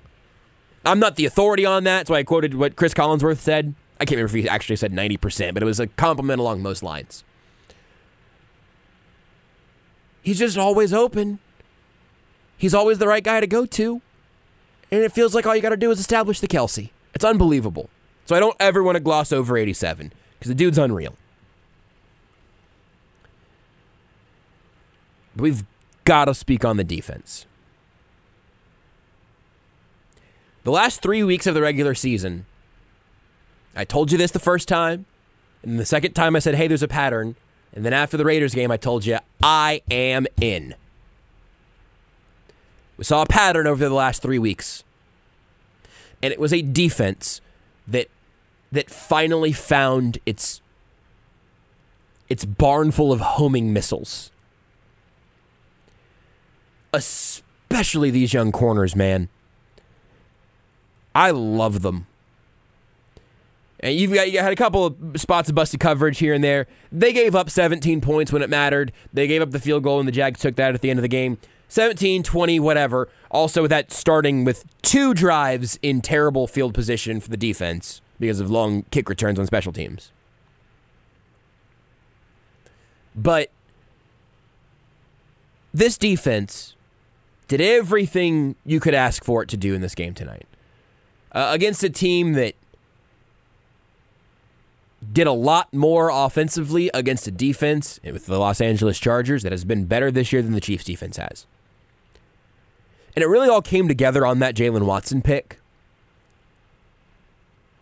It was a Spags blitz, a hurried throw, Lawrence floated it, and then one of these young corners went out there and leapt to the sky and brought that ball down from the clouds.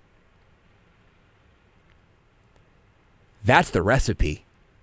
That's it.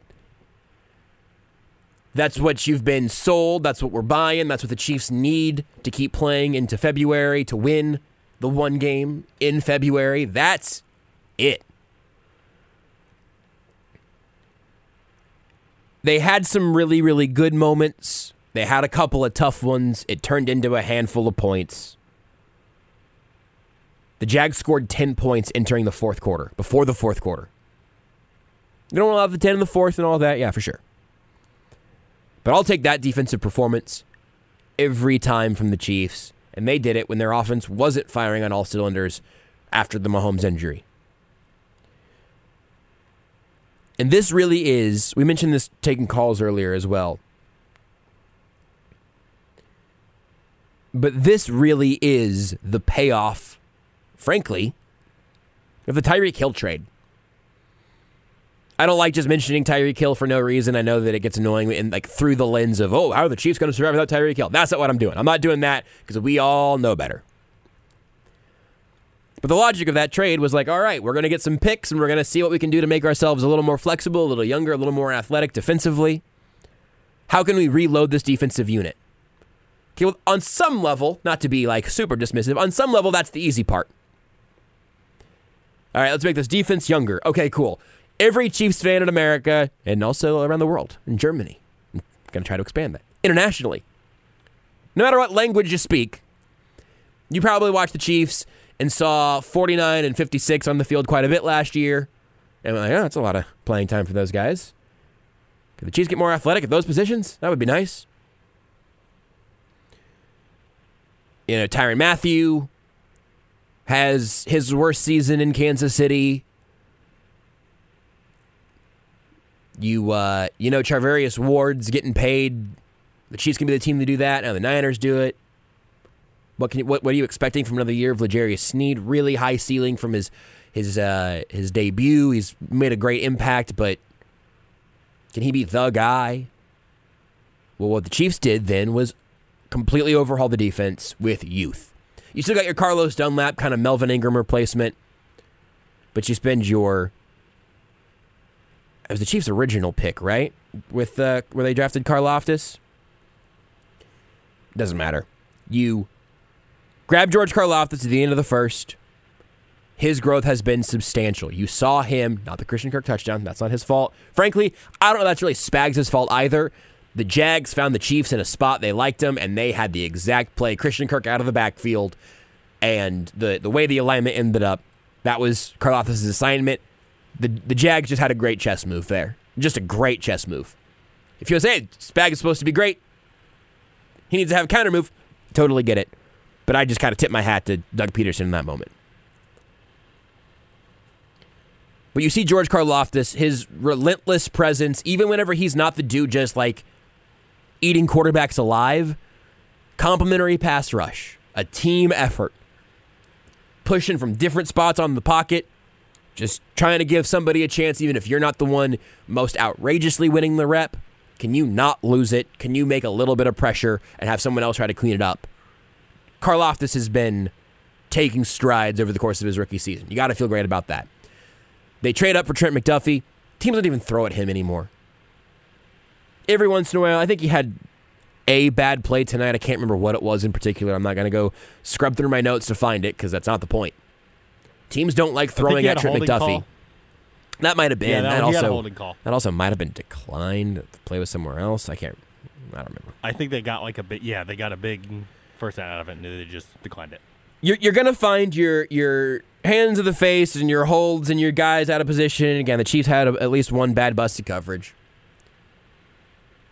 but generally teams don't like throwing at Trent McDuffie. L'Jarius Sneed is a star. And then they draft both, after they have McDuffie, they draft both first Joshua Williams, and then, in the 7th, Jalen Watson. They develop those guys to the point that they eventually are comfortable trading away Rashad Fenton. They say, we love our group. We're going to believe in it. We're going to stick with it. These are our guys. By God, it worked. The Chiefs in the Steve Spagnuolo era have gotten outrageously good production out of their cornerbacks for the investment they put into them. When you're giving me day 2 and 3, actually both day 3 draft picks at corner, competing and then playing really solid football as your third corner because your rookie who came back from injury has been lights out, and your 4th rounder from a few years back is playing Pro Bowl caliber football. The Chiefs, specifically, their development of their young cornerbacks has been an incredible thing for them to hang their hat on from a coaching development standpoint.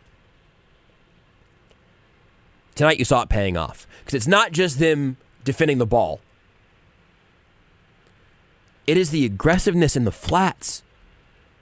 It is the 4-yard pass that is only a 4-yard gain because they drop them there. I have a bunch of individual moments that I wrote down over the course of the game, and then I had a couple more moments that I just went, I'm not even going to write this down. I don't need to. This is the story from this group. They just keep doing it. It is not a fluke. It is not a one-off. It is not an individual memory expanding to everything else. This defense has an attitude, specifically from these young freaking corners. Those aren't supposed to be your big hitters. Those aren't supposed to be your thumpers. And they say, we don't really care very much about what we're supposed to be. We're going to come hit you, sir. I love that. I love what we have seen over now these last 4 games. The linebackers today had a rough day. All of them did. I don't think there was a linebacker who had a good day of football for the Chiefs today. A couple good plays here and there. Not a good day. You got a couple good moments from Juan Thornhill. There's some busted coverage over the middle at times. Again, I don't know who gets a 100 out of 100. I don't think anybody gets a 0 out of 100 either. Everything's by degrees. But as a whole, I am thrilled with what the defense gave to the Chiefs today. And I am so excited about the young pieces who got here an hour and a half ago, it feels like. And they are making huge plays in the playoffs of their rookie season. Their first time in the playoffs, too. This isn't Patrick Mahomes and Frank Clark and Chris Jones and guys who have been here all this time. These are rookies making plays in the playoffs, and they're only going to get better. Ugh. I am so excited about that fact. I'm also excited to talk to Matt Derrick of Chiefs Digest. We'll do that on the other side of a quick timeout here on the Sports Radio 810 WHB postgame show, brought to you by CBD American Shaman. Free CBD samples every day.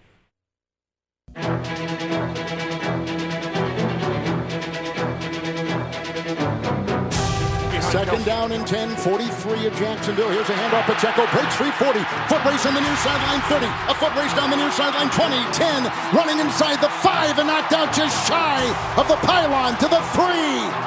Pacheco directed over the tackle on the left side, bounced outside, and he deceptively got free and racing down the near sideline for 40, and it's a first and goal for the Chiefs, who began at their 2, now at the Jacksonville 3.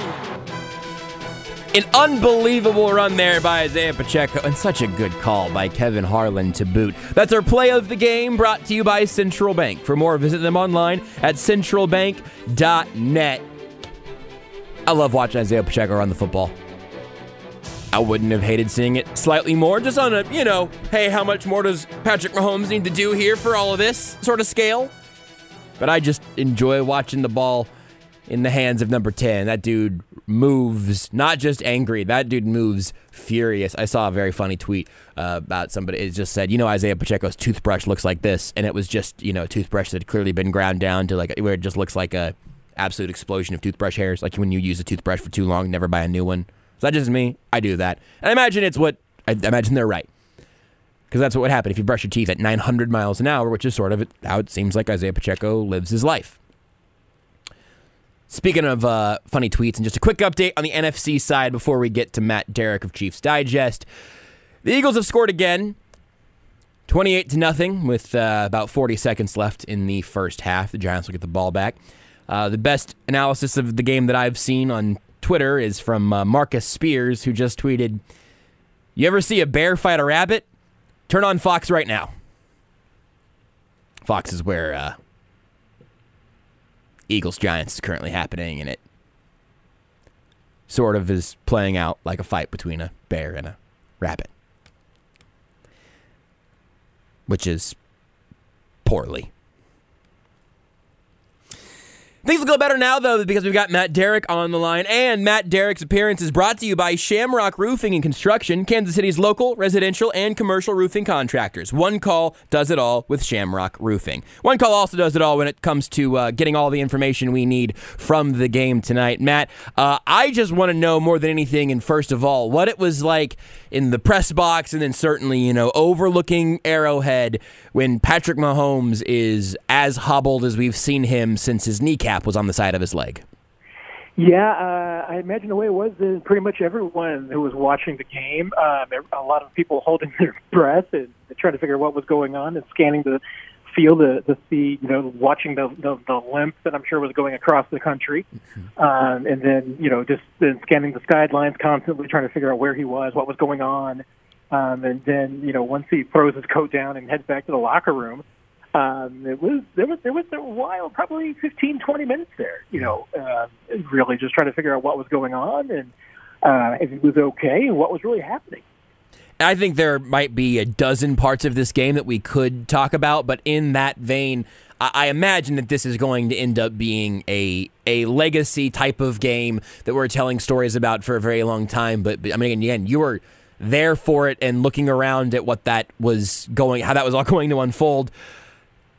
How do you think that game should end up going into the archives, not knowing how the Chiefs' season will end, of course, still? Yeah, I mean, that's a great question because I do ask myself that a lot. Where will we later rank this? I mean, is this going to end up in the Hall of Fame highlight package for Patrick Mahomes? No, I don't know. I mean, it might just end up being so far down the list of crazy, incredible, heroic things that Patrick Mahomes has done that it doesn't even crack the top 10. But, the legend might grow depending on what happens next week. Yeah. I mean, I still feel that way about 13 seconds. I mean, there's a reason why, the 13 seconds Grim Reaper T-shirts are available, in the dollar bid. Right. Because they didn't win the Super Bowl. If they won the Super Bowl, Patrick Mahomes would be signing those things and they'd be on eBay for, $15,000. Right. But that didn't happen. So to me, it's going to depend. I mean, if one-legged Patrick Mahomes takes the Chiefs to the Super Bowl, wins the title, then yeah, I mean, I think this will be, everyone will remember the year that Patrick Mahomes beat the NFL on one leg. Mm-hmm. If this is the end of the story, it probably gets left in the dustbin of history. Yeah. But let's see what happens. What else in the non-Mahomes hobbled division stood out to you? Because, again, I feel like this game gave us plenty to choose from outside of just the performance from 15. It really was. I mean, the number of storylines, I mean, I'm just like, it's like a sugar overdose for, fellow diabetics here on trying to identify the best story because, I mean, there's three different stories about Patrick Mahomes. I mean, just not only, what he did on the field, but just what the players' reaction was, what they were thinking at the time. Chad Henne coming in, how does he deal with that? How does he calm down his teammates and get everybody focused? And then lead a 98-yard touchdown drive. Crazy. I mean, how many teams have we seen their backup quarterback come in and they just, drool on the field for 2.5 minutes and punt the football? Mm-hmm. Chad Henne comes in and goes 98 yards. Carlos Dunlap, veteran, finally gets his first playoff win, and it's, a day to the day, the anniversary of his father's death last year. It's just there's stories like that all across that locker room today. When you were in there, then what was the energy? What was the what was everyone else kind of latching on to? Then was there something that tied those together? I mean, first of all, I'm not sure that everybody knew, Carlos' story as far as, because like Nick Bolton didn't realize that was like his first playoff win. And there's some guys that didn't realize the part about his father. But everybody, his history and where he was and where he's been and everything. So there was a lot of that as far as just guys who are really happy for Carlos after all this time to getting to have this success and getting to finally be in the postseason because he had definitely let all his teammates know back in training camp the reason why he was here was to get a ring. Yeah. That's what he's trying to get. And, there's a lot of guys who are still on this team in that same kind of mode. What about on the offense with how things ended up coming together? It's hilarious to look at the receiving box score because of the 27 completions, just over half of those went to Travis Kelce, 2 touchdowns, and Kadarius Toney also had 5 receptions, not as high flying a day as Kelce's.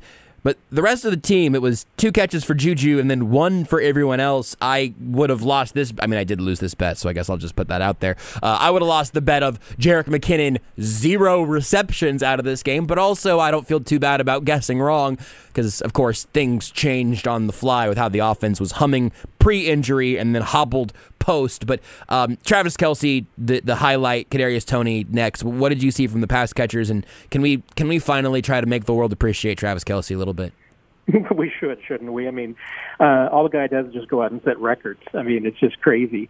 And I was 1 for 2 on predictions because I said, hey, you know what? Maybe the Jerick McKinnon has just been poaching Travis Kelce's touchdown. Oh. So Jerick McKinnon 0, Travis Kelce 2. Is there a correlation? Probably not. But my weaker prediction was, I had a conversation this morning with an interview, and I said, hey, in the past, Patrick Mahomes, when there's trouble, when it's been his back is up against the wall and everything like that, he was either he went to Travis Kelce and he went to Tyreek Hill. Without Tyreek Hill, he has spread the football around. Well, today was pretty bad day, as far as everything that was going for the offense. I mean, with Mahomes getting hurt and handing him to come in. And where's the football go? It only went to Travis Kelce. Yeah. So that was it. I mean, even the stuff to Kadarius Toney, those were runs. Yeah, I mean, right. And in most offenses, those are run plays. So I can't even necessarily say that was part of the passing game. I mean, Noah Gray had one really great play when he was running a Travis Kelce route, and he probably stole that play from Travis Kelce. So maybe Kelce should have 18 catches for 125 yards, right? 13 catches, yeah. Which I mean, pretty much just leaves you with Juju and that Justin Watson. I mean, that was a big catch for Justin and MVS touchdown.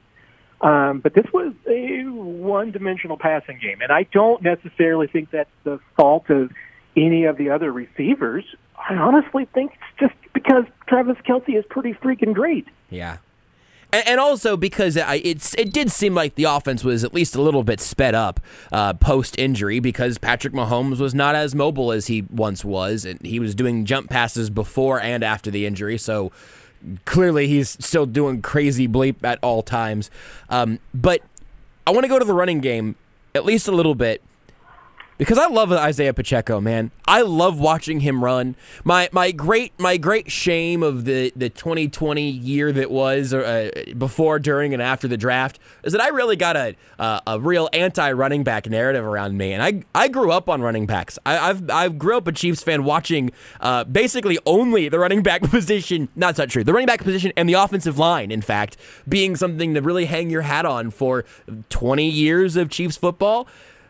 And I got to tell you, Matt, Jerick McKinnon has been a revelation, but he's doing it in different ways. Isaiah Pacheco's making me feel some things I haven't necessarily felt about a Chiefs running back in quite some time, Matt. See, that's fascinating because, your brand image is certainly that 7-year-old Josh Briscoe hated Priest Holmes for stealing Tony Gonzalez's touchdown.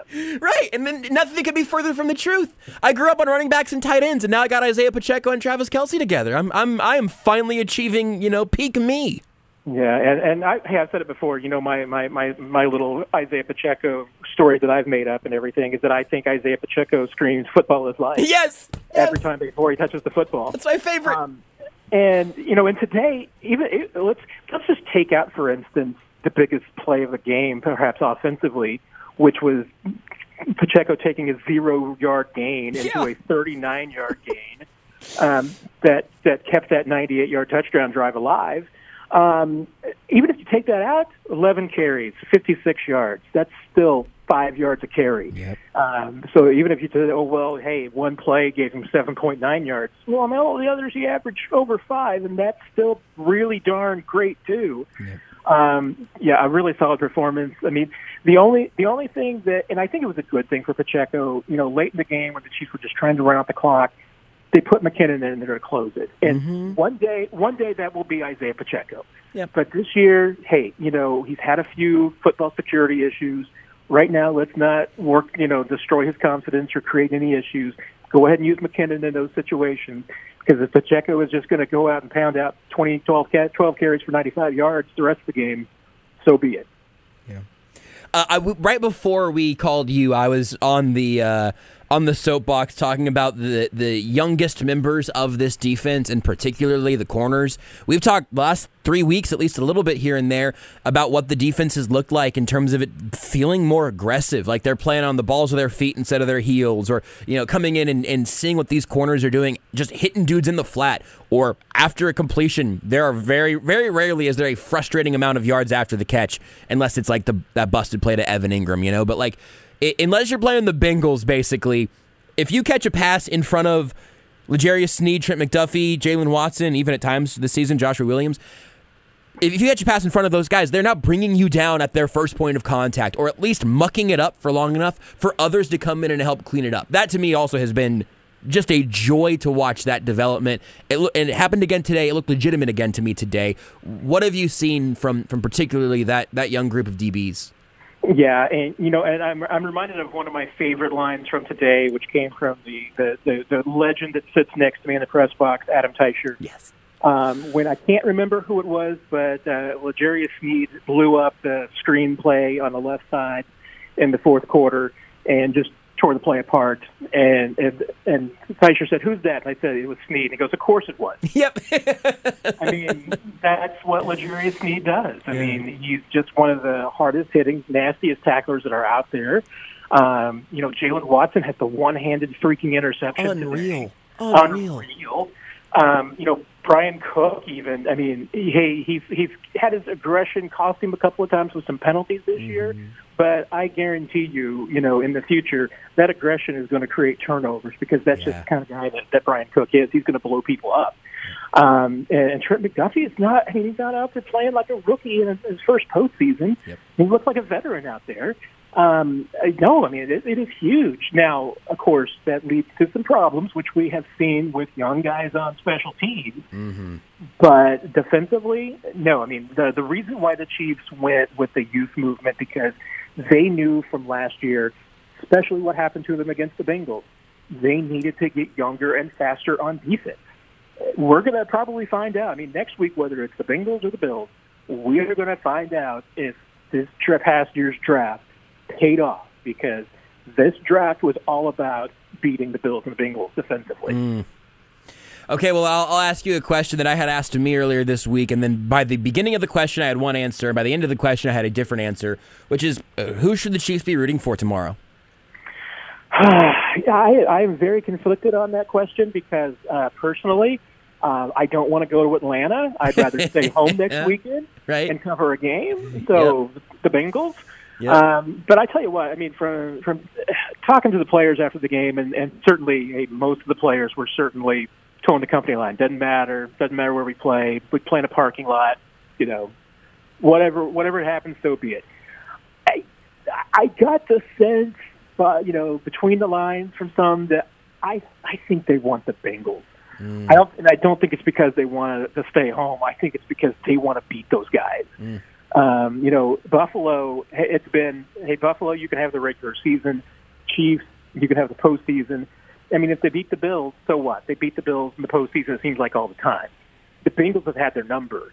And I think this team, they want the challenge. I mean, certainly they want to win a Super Bowl. And if you told them that the road to the Super Bowl was easier by beating Buffalo, I think they would say, we don't want it easier. We want to beat the Bengals. I mean, that's what's going to mean something.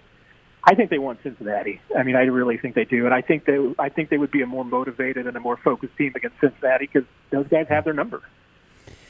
Matt, I'm glad we have your number because otherwise getting you on this show every weekend would really be a difficulty. And I hope for at least your sake, and really I hope for all the listeners' sake, I hope we're talking to you from Arrowhead again next week. But if it's got to be from Atlanta or however that plays out, regardless, we'll look forward to the next conversation and to chatting with you on Friday on The Zone. Appreciate your time, as always. Glad we have at least one more game to do this.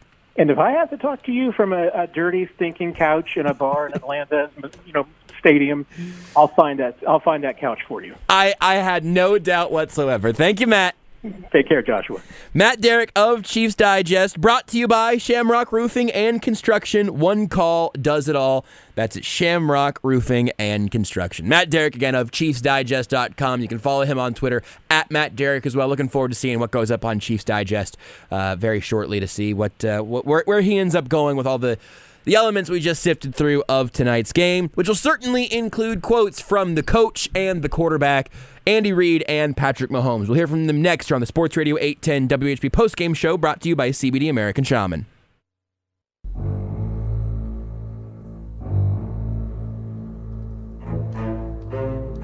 First and goal, pass, far sideline, leaping catch, Agnew, but he dropped the ball. May have fumbled it after the catch on a leaping grab at the 5. Cut inside, fumble, and the Chiefs have recovered. The Chiefs have recovered. The Jacksonville fumble at the 4.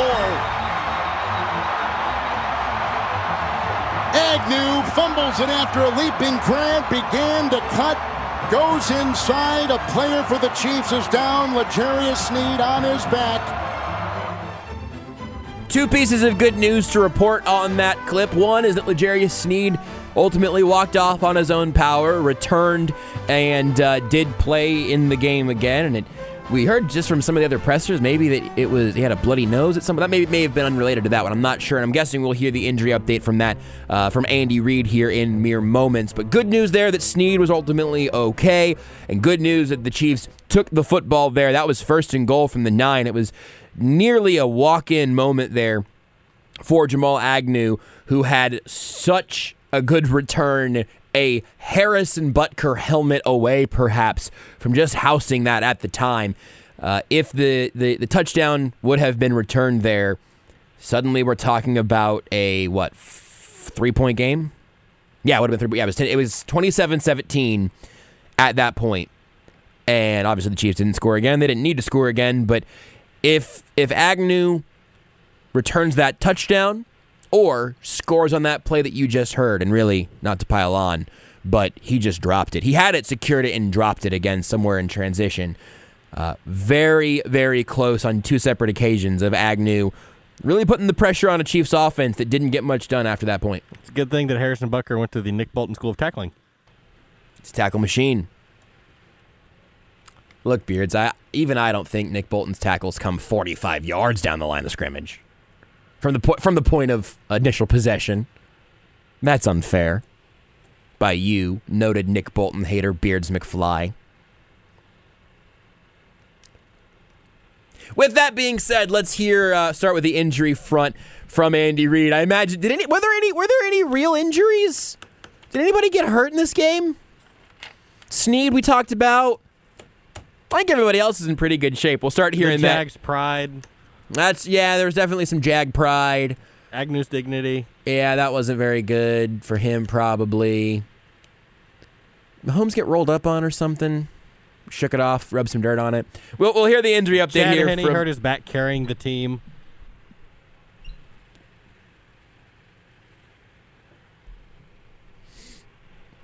Had 3 or 4 just there that I really tried to figure out if I could go ahead and PG that one, and I couldn't. So I'm just going to, there's one out there that... That was my PG one. I had something else. Yep, me too. You ever... Look, I'm not going to make the joke that we can't make. I'm just going to say, have you ever tried to carry 2 massive boulders 98 yards? Andy Reid is presented by Robert Brogdon Buick GMC and Robert Brogdon's Olathe Kia. Visit BrogdonAutomotive.com. We'll start from the top here with Andy Reid, his opening statement after the Chiefs punched their ticket to their 5th consecutive AFC Championship game. Okay, good seeing everybody. Really injuries, Pat obviously tweaked his ankle. L'Jarius Sneed hurt his nose. Pat was able to... He came in, got x-rays, everything done, and then was able to come back in. And then L'Jarius did the same thing. He was able to make sure the thing was set and in a good position and came back in. So all in all, heck of a game. We appreciate the fans, and they were incredible. I thought both sides of the ball and special teams did a nice job tonight.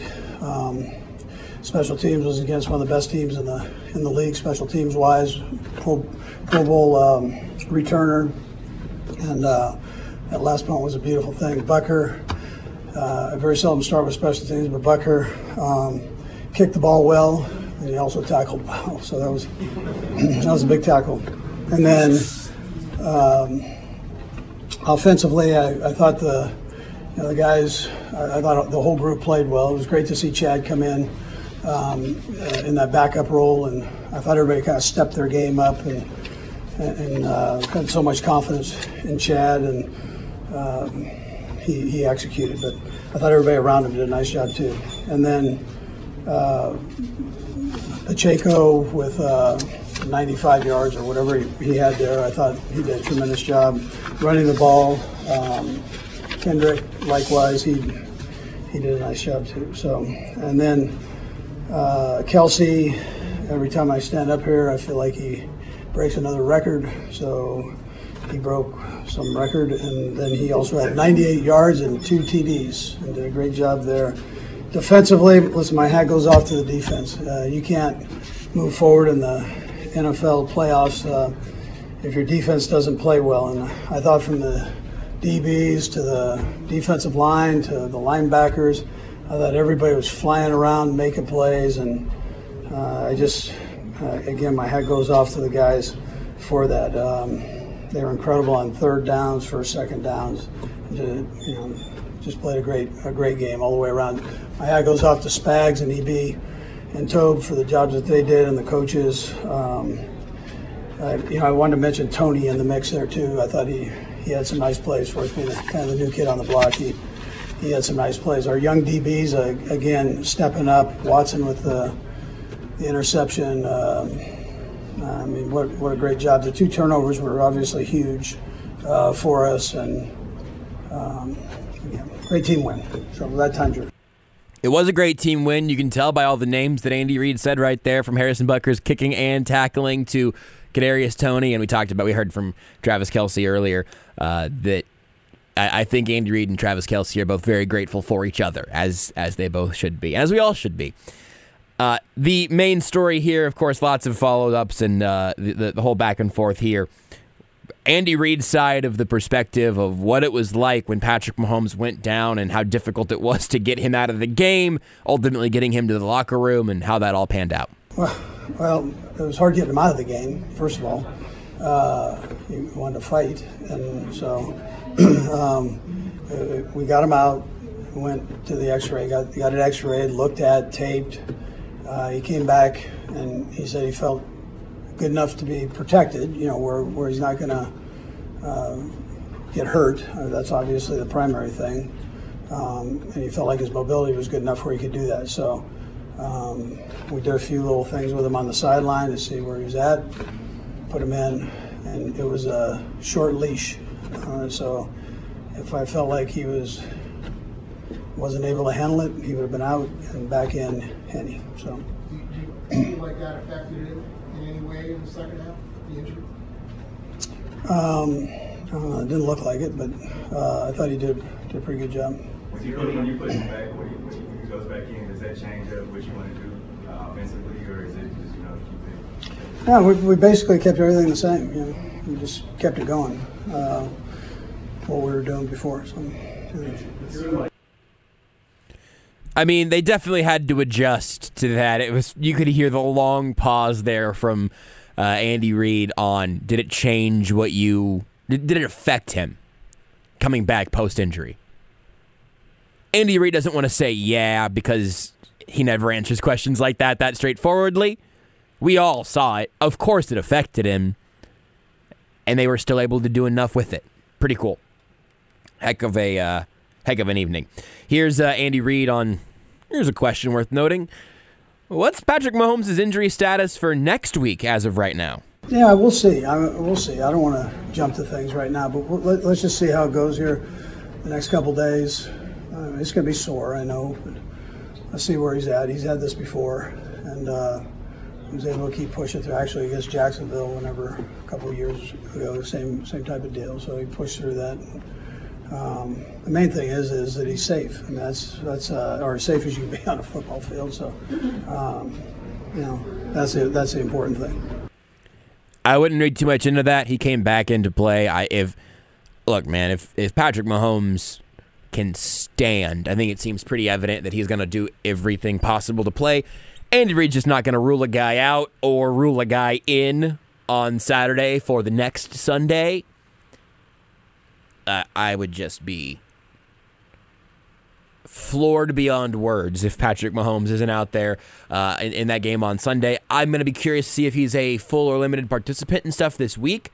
I'd be happy to go ahead and let him take some time off and do whatever they got to do to make that the best cared for ankle in the history of the planet. I imagine it probably will be, and we'll see where we arrive when the injury reports start next week. Let's go back to the game itself here, though. Andy Reid talking about the close game versus the Jags and their improvement under Doug Peterson. Yeah, when you start doing, and you guys do this, when you start doing the studies on this game, this round right here, these games are one-score games normally. So, it's a high percentage, and so you buckle it up for 4 quarters, and you know it's going to come to. I will tell you, I think Doug's done a phenomenal job. Their team is better than they were when they played us before, and the sky's the limit for them. I mean, they're young, and they believe in what they're being taught, and they play hard. And they're well coached. All of that is true. I continue to be a believer in the Jags. I am way more bullish on them than I am any other team in the AFC South by a pretty large margin right now. We could see some coaching changes, in a couple of spots, but it just seems like the Jags are clearly on the right track. Great comeback last week against the Chargers. Gave the Chiefs a handful in this game tonight. On the right track, not quite where the Chiefs are at, which is okay with me. Here again from Mahomes, or on Mahomes from Reed, about the mobility of the ankle and if that ended up affecting play calling. I'm having a hard time placing that drive right now with the, yeah. So that was one to answer Adam's question about mobility. I mean, he did a nice job on that, having to move around and make that throw. Yeah, I mean, there were good plays within the mix there of everything that was going on. I'm blending all the plays, but that's all right. Me too, man. I get it. It was a heck of a game, and we're not that far removed, and he was even less far removed from it at the time. So it had to affect him. It was affecting him. That was obvious. The Chiefs just had to try to make the best of it with what they did there, and it was good enough, which we can take. Back to the quarterback position, but the guy that came in for Patrick Mahomes, Andy Reid talked a little bit about the team trusting Chad Henne to come in and handle his business. The best thing about that Vahe was everybody trusted Chad. That's the best part. That's the way he handles himself. And the confidence the guys have in him. I thought they all stepped up. The O-line did a nice job. Chad did a nice job getting the ball out on time, and the O-line did a nice job. The run game, Pacheco had the long run. It was beautiful. They blitzed on it, and he kind of got bumped back and kept going like he does, and put together a nice run, nice drive on the whole thing. But Chad, the guys love Chad, and they play for him. So it was a great deal.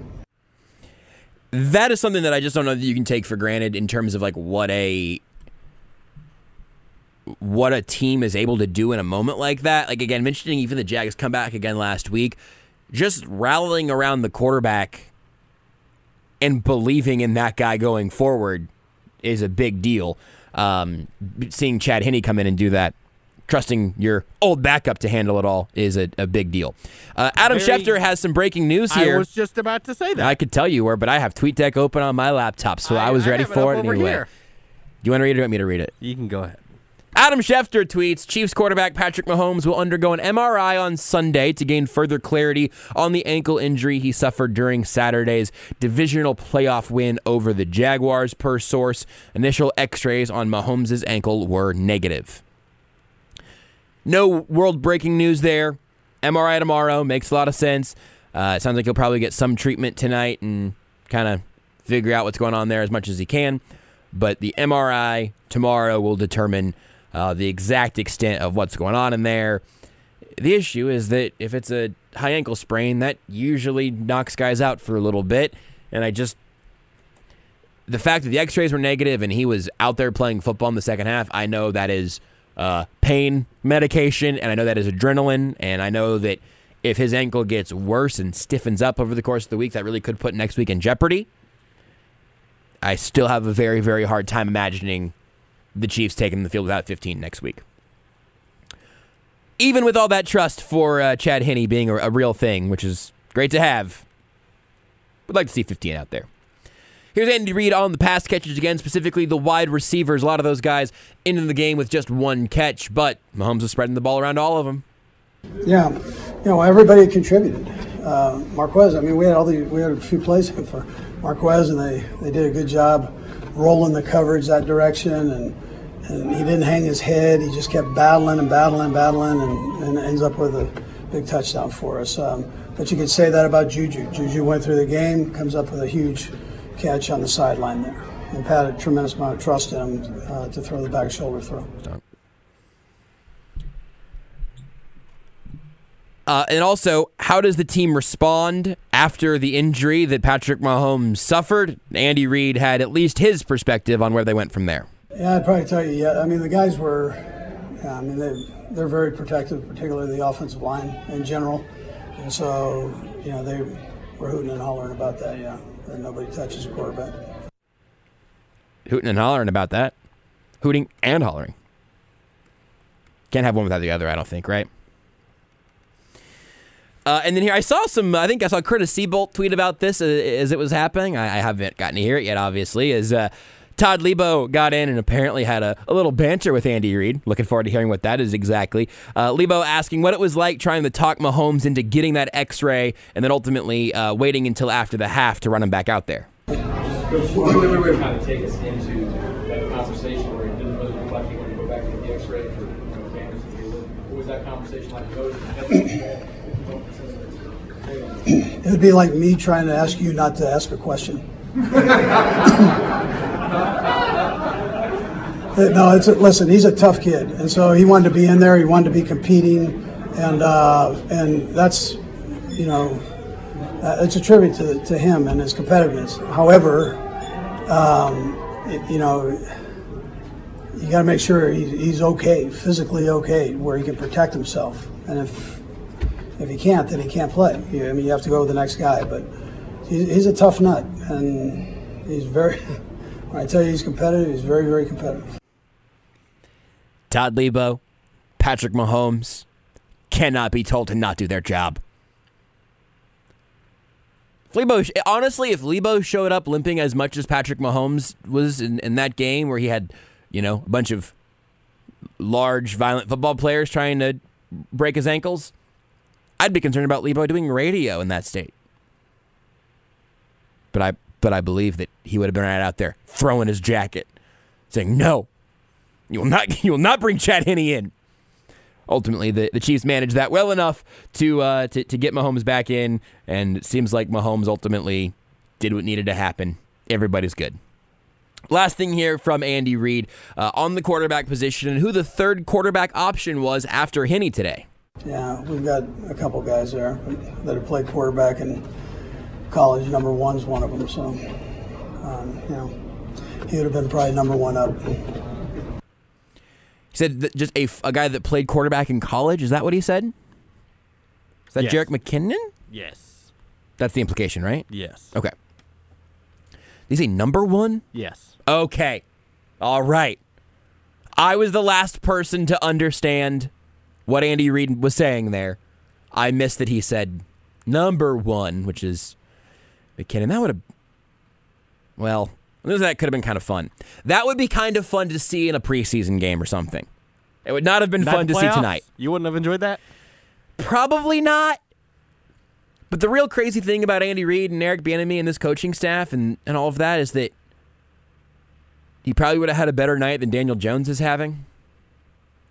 And I'm only being like 45% facetious, I think. So, Jerick McKinnon, let's see if I can get his college stats pulled up, if there are any for his passing. I also want to find this. Those Christmas bells? Playing Cookie Clicker.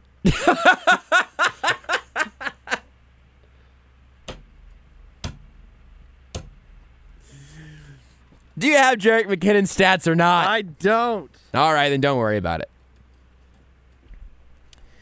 I'm on the... Pro Football Reference college version is failing me. Okay, I'm on the Georgia Southern... Here we go. Georgia Southern's website, Jerick McKinnon, position, QB, stats. I think this is his senior year here. He... he wasn't passing that much in the senior. Maybe he moved. Maybe he started playing running back more than passing stats. 2012, he had 20 completions for 49 yards, 3 picks, 7 touchdowns. For his career, he was only really quarterback for 3 years. He finished with 42 touchdowns, 4,138 all-purpose yards, only behind Adrian Peterson. So that's pretty good. 31 completions on 72 attempts. Not the efficiency you'd like to see. Not ideal. I mean, he didn't have Andy Reid, though. It's a run first. Exactly. He didn't have Travis Kelce. It was still a run first offense. I mean, that's exactly right. Let him have Andy Reid and Travis Kelce, and I could throw for 100 yards maybe. Give me Kadarius Toney, and I think I could throw for 150. Here's my motion. Ready? Hut. Receive the snap. Pop the snap. Let a fast guy run in front of me and take it out of thin air. Boom.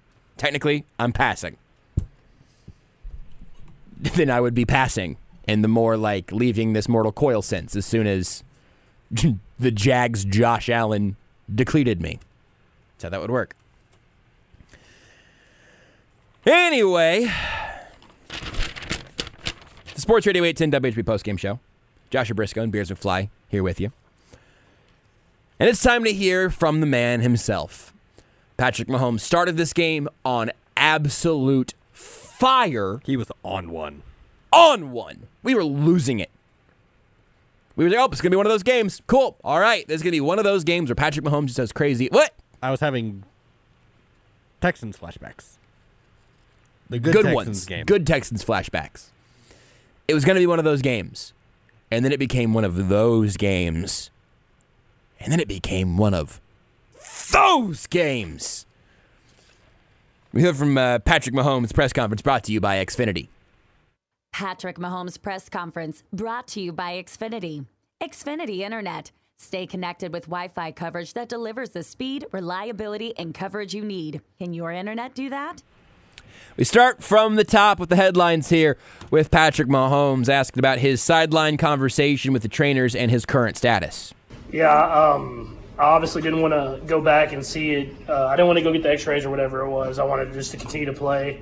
I told him I would do it at halftime, but Coach, in the best interest of me, he made me go back there and get that x-ray before he put me back in the game. And for a while I thought I could get and play through it, and then he said, I'm not putting you back in, so you might as well go get the x-ray, and then if it's negative or whatever, I'll put you back in. So I ran back there, got the x-ray, and was able to finish the game. How are you feeling now after the game's over, and how's the ankle feeling now? I was just talking to him. It feels better. It feels better than I thought it was going to be now. Obviously, I have a lot of adrenaline going right now, so we'll see how it feels. But I'll hop right into treatment tonight and try to do whatever I can to be as close to 100% by next week. But luckily for us, we played the early game on Saturday, so we get an extra almost half a day that I can let that ankle rest. Okay, so there you go. You get the sideline conversation with a little more detail than Andy Reid gave. He says, hey, I'm not putting you back out there, so you might as well go get the x-ray. And then if it's negative, you can go back out there again. Some real good parenting there from Andy Reid. But it's like, well, look, I'm not giving you a cookie, so you might as well go clean your room in the meantime. And if you clean your room and you get back and you're still hungry, you can have a cookie. I don't have kids, which is for the best, given that being the best that I could do for an example of parenting.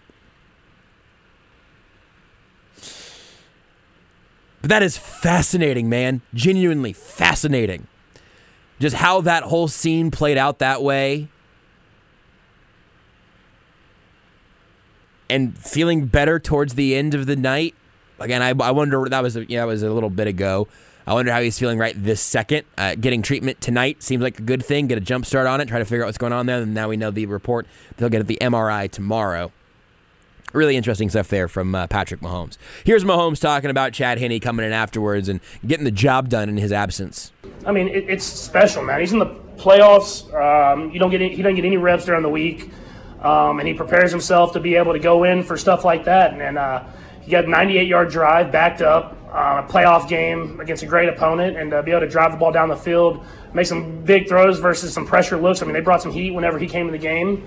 And he made some big throws and was able to get us into the end zone. And that was a big point in the game because that gave me the ability to kind of come back and rest and wait till halftime until we kind of retaped and did everything we could to get me ready to go in the second half.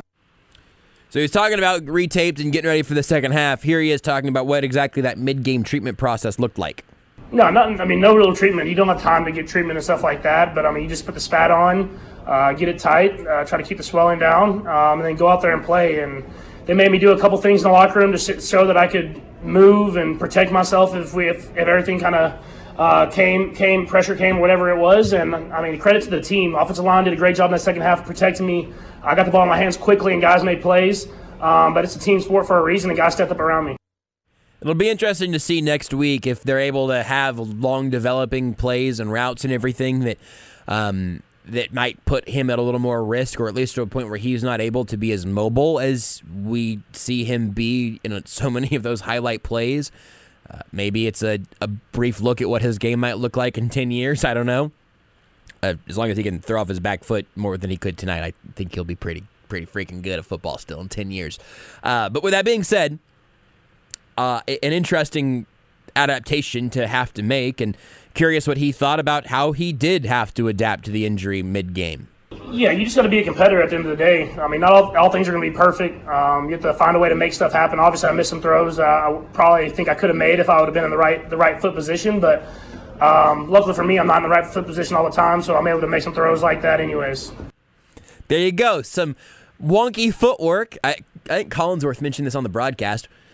Some wonky footwork pays off when you've only got your front foot. That's so silly, man. It's just, he's got an answer for everything.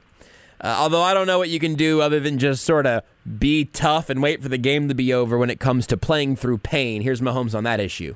I mean, I'm not coming out of a playoff game unless they take me out, and so I'm just going to play. I love this sport too much. I love this game. I love playing with my teammates and being able to go out there and enjoy it together. And we prepare all year to be in the playoffs and to play in these games. And I'm glad that I was able to get back in the game. And I mean, it's something that I just love competing in this sport. And pain is pain, and you don't have to deal with it either way. And also, I don't know how the game would have panned out if it was all Chad Henne from that moment on. I definitely think the Chiefs could have won that game. I definitely think the Chiefs could have lost that game. But Mahomes came back, the Chiefs won, and they're now going to their 5th consecutive AFC Championship game. Here's Mahomes on that fact. Yeah, I mean, it's a credit to the team I have around me, the coaches I have around me, and the organization in general. I mean, we prepare ourselves every year from training camp in St. Joe's, Missouri to be here, but it takes a day-by-day process, and I think the coaches preach that, the players do that, and the organization around us supports us in that mission. And so we just try to do whatever we can to be in this position to get to this AFC Championship game, and then now we'll find a way to get to the Super Bowl, and that's going to take a great week of preparation and practice. It's already about prep and practice. Dude's a pro. What was it like, though, for him? You mentioned the mechanics and the fact that he doesn't always have to push off that foot anyway, but what was the difference like throwing with that injured foot? There was just a couple throws here and there where I tried to plant off that foot, and it didn't let me kind of plant like I usually do. And so a couple throws I didn't make. I told Coach I want to still throw it downfield, and so we were able to make some throws there after the first few drives, and I think he got a little confidence that I could protect myself. And so credit to our defense, man, holding us in that game, especially after the start of that second half when I wasn't able to get stuff going. So they held us in that game, made some big plays at the end, and we were able to score enough points to win. What was it like, though, in the locker room at halftime? Were there any nerves as he was waiting on the X-ray results? Yeah, pretty nervous moments, man. I mean, I always pray whenever stuff like that comes around, man, and just it's all in God's hands at the end of the day, and I just have to accept whatever it is and turn it into a positive. And so, luckily for me, he blessed me to keep me injury-free as far as breaks or anything like that. And so now, how can I prepare my body to be ready to go next week? And I'll start that tonight, and that process will be tough, but I'll be ready to go. There you go. Hey, I'll be ready to go is a lot more direct than Andy Reid was willing to give him. I believe that, again, could change if there's bad news on the MRI and if tomorrow he wakes up with concrete in his foot. But less than that, that's heading in the right direction. So I'll take it. He, of course, has a lot to look for in the games tomorrow because they know they're advancing and they know that they'll be playing the winner of Bills-Bengals. Mahomes was asked if he will be tuning in live tomorrow. Yeah, well, I'll be watching the game for sure. I mean, playoff football is the best time of the year, man. Just to be able to watch that, and so I'll get the treatment and stuff like that. But the families will have to wait for a while because I'll be getting that stuff done. And then what was it like again back in the locker room getting the X-ray? Was Mahomes able to keep an eye on the game? Oh no, they don't ever show the TV, man. I've been back there. The divisional round whenever the Browns game when Chad was playing, I didn't get to see like any of that until like the last drive, and so they do a good job of not having the TVs going in there so that I have to focus on myself and getting myself better more than focusing on the game. It's like putting blinders on a horse. You gotta, hey, no, don't look at the screen. Don't try to force your way out there. Let's just X-ray your ankle, and we'll try to get you back out there, Pat. A funny scene. In retrospect, it's funny now. I'm guessing it wasn't super humorous at the time. I wasn't having a lot of fun at the time, but now it's kind of funny. We talked about Travis Kelce a good amount tonight. He received more than half of the passing games completions between Mahomes and Chad Henne. Here's Mahomes talking about 87. Yeah, man, it's another guy just steps up, man. It seems like he gets better and better in the playoffs as you get further and further in there.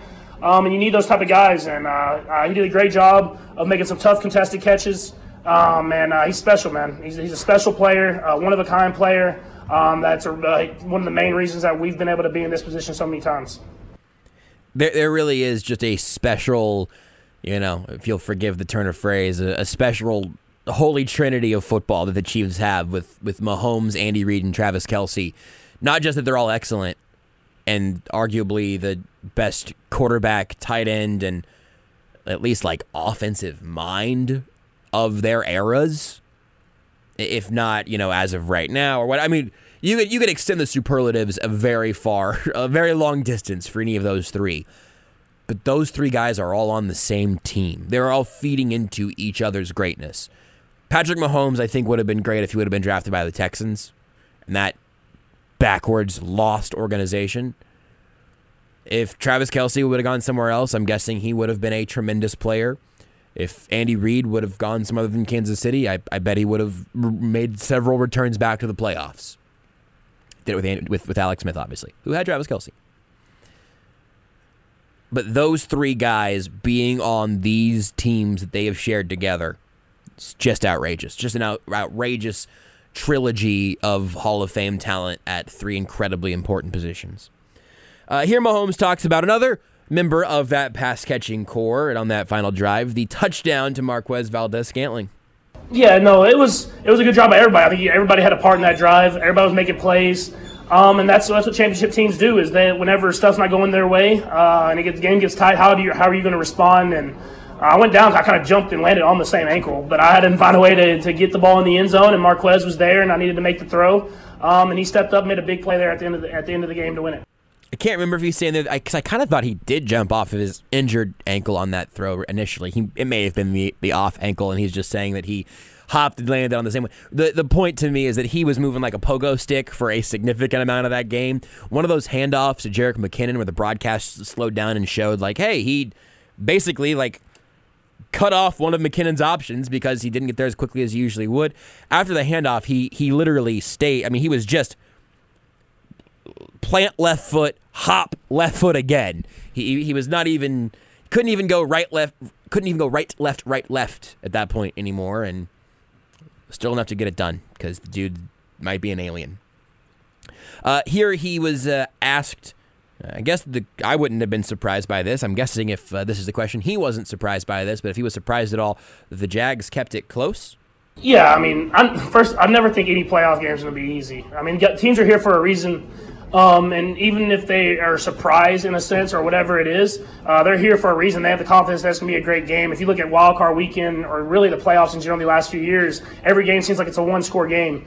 And so we came with the mentality that we were going to have to play to the very end. And obviously we had some adversity through there with some injuries and stuff like that. But I was proud of how the guys responded and were able to figure out a way to get the win. Last one here from Patrick Mahomes about the urgency to get back into the game after he went down with that injury. Yeah, I mean, obviously you want to play. I mean, you just want to play because you've built that time from St. Joe. You've spent this time with your teammates and built up for this moment, and so you don't want to let guys down or whatever it is. You want to be in the game and be able to go out there and show off what you've worked for. But I don't think it really was anything for the team because the team has so much belief in Chad, and he's done it before. He's won divisional games by coming in and playing. And so they have so much belief in Chad, and you saw in that 98-yard drive. He ran the offense the way the offense is supposed to be ran. He threw it to the right guys, and guys stepped up and made plays. And so that's what a great team does. It's not about one guy. It's about the whole team. It was a team effort. It really, really was. Multiple quarterbacks, a lot of pass catchers, a bunch of running backs, and a whole group of defenders playing some really good football. That was enough to get the Chiefs to a 27-20 victory over the Jacksonville Jaguars to punch their ticket to their fifth consecutive AFC Championship game. We'll take one more time out here on the Sports Radio 810 WHB postgame show.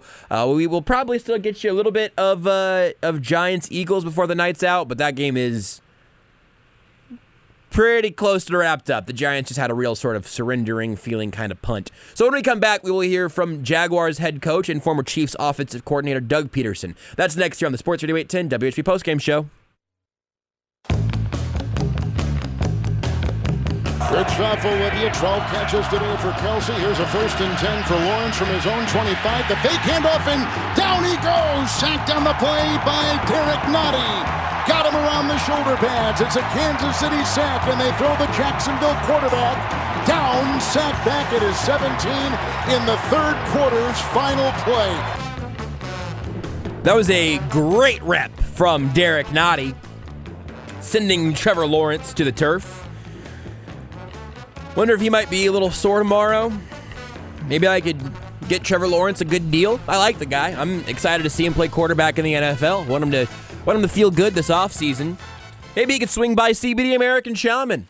Just a quick suggestion. And hey, good news. If you do it now, or do it tomorrow, in fact, that can get you a nice little deal. Because when Kansas City scores, you score big at your local CBD American Shaman. Our team score is your percent off. They scored 27 points tonight, so you get 27% off all day tomorrow on orders of $100 or more. At CBD American Shaman, because life is better with the feather. We'll hear from the man with feathered hair. Is that true, technically? I don't know. Doug Peterson's got some pretty good lettuce. Wears the visor to let it breathe. It's a stylistic choice. Are we sure that visor is not just like a whole hat that just makes it look like a visor? I've seen those, yeah. Doug Peterson does look the most like a coach who might wear one of those. I think it's authentic, though, and I also think what he's building in Jacksonville is authentic. That was a couple of really real stretches for the segues, but with that being said, I do want you to have a chance to hear from the head man over there in Jacksonville. I imagine Doug Peterson's got a real bittersweet feeling about the season ending, but it ended in the divisional round of the playoffs. It was a great year for the Jags, especially when you remember where they were last year, but of course, ending in Arrowhead, probably not what he had in mind. Here's Jaguars head coach Doug Peterson. There's got to be a fine line between the communication with the line and the backs, and we had a couple instances tonight where we just missed on that communication, and they were able to get a little pressure on the quarterback. Doug, what was your message to the guys in the locker room just now? Just told them I was proud of them for the season that we put together. Nobody expected us, the Jaguars, to be in this football game from the beginning of the season to today, and I just told them how proud I was of them for how they hung together all season long, how they battled, fought through a ton of adversity. And just proud of the way they kept battling all season to get to this spot and really battling this game to come down to the, an onside kick to potentially, seeing what happens, right? And told them we were going to learn from this, we're going to grow from this, and our expectation is to be in these games every year. I mean, that's that's our expectation, and this was a good first year for all of us. Doug, what do you see from Trevor being able to bounce back, obviously, from the interception at the end of the game there? As far as, moving on? Yeah, just like in the offseason? Or in terms of him bouncing back, able to drive the ball down for you guys to be able to kick it. Oh, yeah. I mean, listen, he's learned. I mean, he's learning how to just put those plays behind him. Again, it was...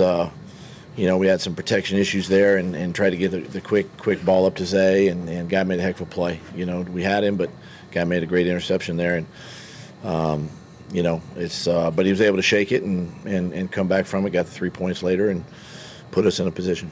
Doug, what can you say to your team afterwards to obviously the disappointment of this being, 15, 20 minutes ago is going to be the prevailing feeling. But did you in any way try to convey to them to remember what was done over the course of this season, in the off season, instead of dwelling on this last loss for too long? Yeah, I mean, it's not about, obviously, yeah, we're all hurting because of the loss, but we're all hurting too because this is the final game of this year, and that's the hard thing.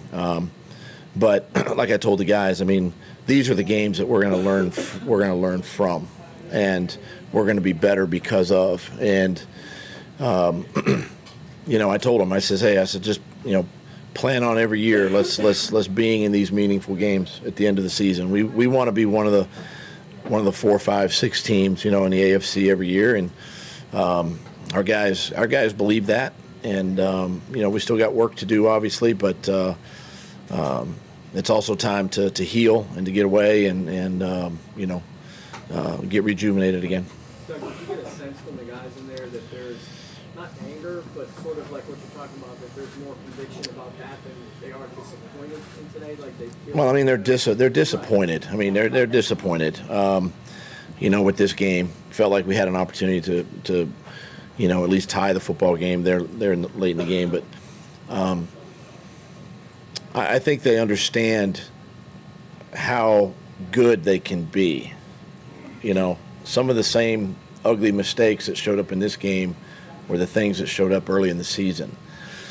And those are the things that we have to eliminate. Those are the things we have to, move on from. In order to win against great football teams like the Chiefs are, you can't make those mistakes. And so I think they're disappointed from that more than anything, and just coming up a little short. And you feel like you're close, right? I mean, I feel like we're close. I mean, obviously we got the right leader in Trevor.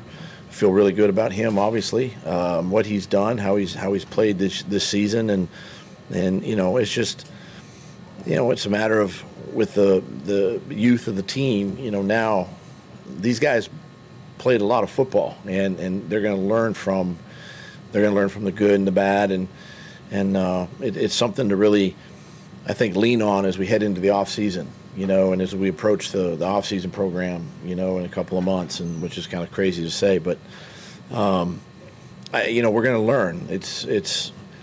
I'm excited for the future of Jacksonville, and working with Trent, getting the right players in here, whether it's free agency, whether it's the draft, and continuing to build our roster. On the 98-yard touchdown that Henny directed, were you disappointed that maybe didn't become a 3-and-out where maybe you guys can get the ball in midfield and have a scoring opportunity there? And what did Yeah, I mean that was obviously a turning point or a momentum switch in the game. We had them at the 2-yard line and kind of let them off the hook a little bit. But again, those are opportunities there where we need to be better. We need to play better, coach better in those situations to try to get off the field at some point. But credit them. They executed well and ended up with a touchdown. What did you see on the play when Mahomes got hurt, and how would it have changed your strategy had he not been able to come back? I didn't see, other than him being tackled from behind, I didn't really see the whole play. I'm sure he got something rolled. One of the players probably rolled up on the back of his legs, on that. But listen, hats off to him for gutting it out there in the second half and sticking with it and playing hurt. That's just a sign of a true leader and a winner, and that's what he is. How many of those plays do you just chalk up to Mahomes? It felt like there was a lot of pressure, but you just able to make something happen. That's what he does, right? He eludes the pressure. He can step up, and he's got great vision down the field, and he finds those guys, and we talk about it all the time. You get opportunities to sack him or tackle him, you got to try to do the best you can to get him on the ground. And it's obviously easier said than done. Kelsey's a great player, but what's the disappointment level with him having 14 catches, and what did you see in terms of trying to cover him today? Yeah, and a lot of them were short, intermediate type catches. Some of them were off of scrambles. That's going to happen, but he's a great player. He's a big target for Pat and for Patrick, and really, you obviously got to know where he's at, right? When he lines up in the formation, and we got to do a better job moving forward. Those are all things we can learn from. Other than the 98-yard drive, which is a 39-yard run by Pacheco, did you feel like your defense did enough to give you a chance to win this game? They gave us some opportunities. There were some unwarranted penalties in there too, right? That kept them on the field that we got to eliminate. There was a roughing the passer, and I think we jumped off sides one time, and there's just things that showed up that we've got to try to eliminate. But I thought overall the defense did a nice job of really kind of keeping things down. Second half especially, forcing them to punt the football and get the offense back on the field. And football games are all about, playing complementary football and you know, we can learn from it and do a little bit better. As a follow-up, you guys didn't get any takeaways today. Your best chance might have been a Lulaken on the missing interceptions. Do you feel like that was something that you guys needed to get one or two of those? Yeah, I mean, you know, no. -2. Yeah, I mean, listen, you try the best you can to try to create some turnovers or some takeaways. You know, there were a couple chances, you know, in this game, you know, to get some hands on these footballs, and it would have been nice to have gotten at least one of those. I know you've praised Trevor quite a bit, but when you talk about the confidence and expectations for the future, how much is rooted in having him in place? I think it's everything. You know, I've said this before that, you know, the success of your football team lies with your quarterback. And, you know, you got to get that piece and that player right. And I feel personally that in Jacksonville we got that person right. And he's just going to get better. He's going to get better. He's going to learn from this.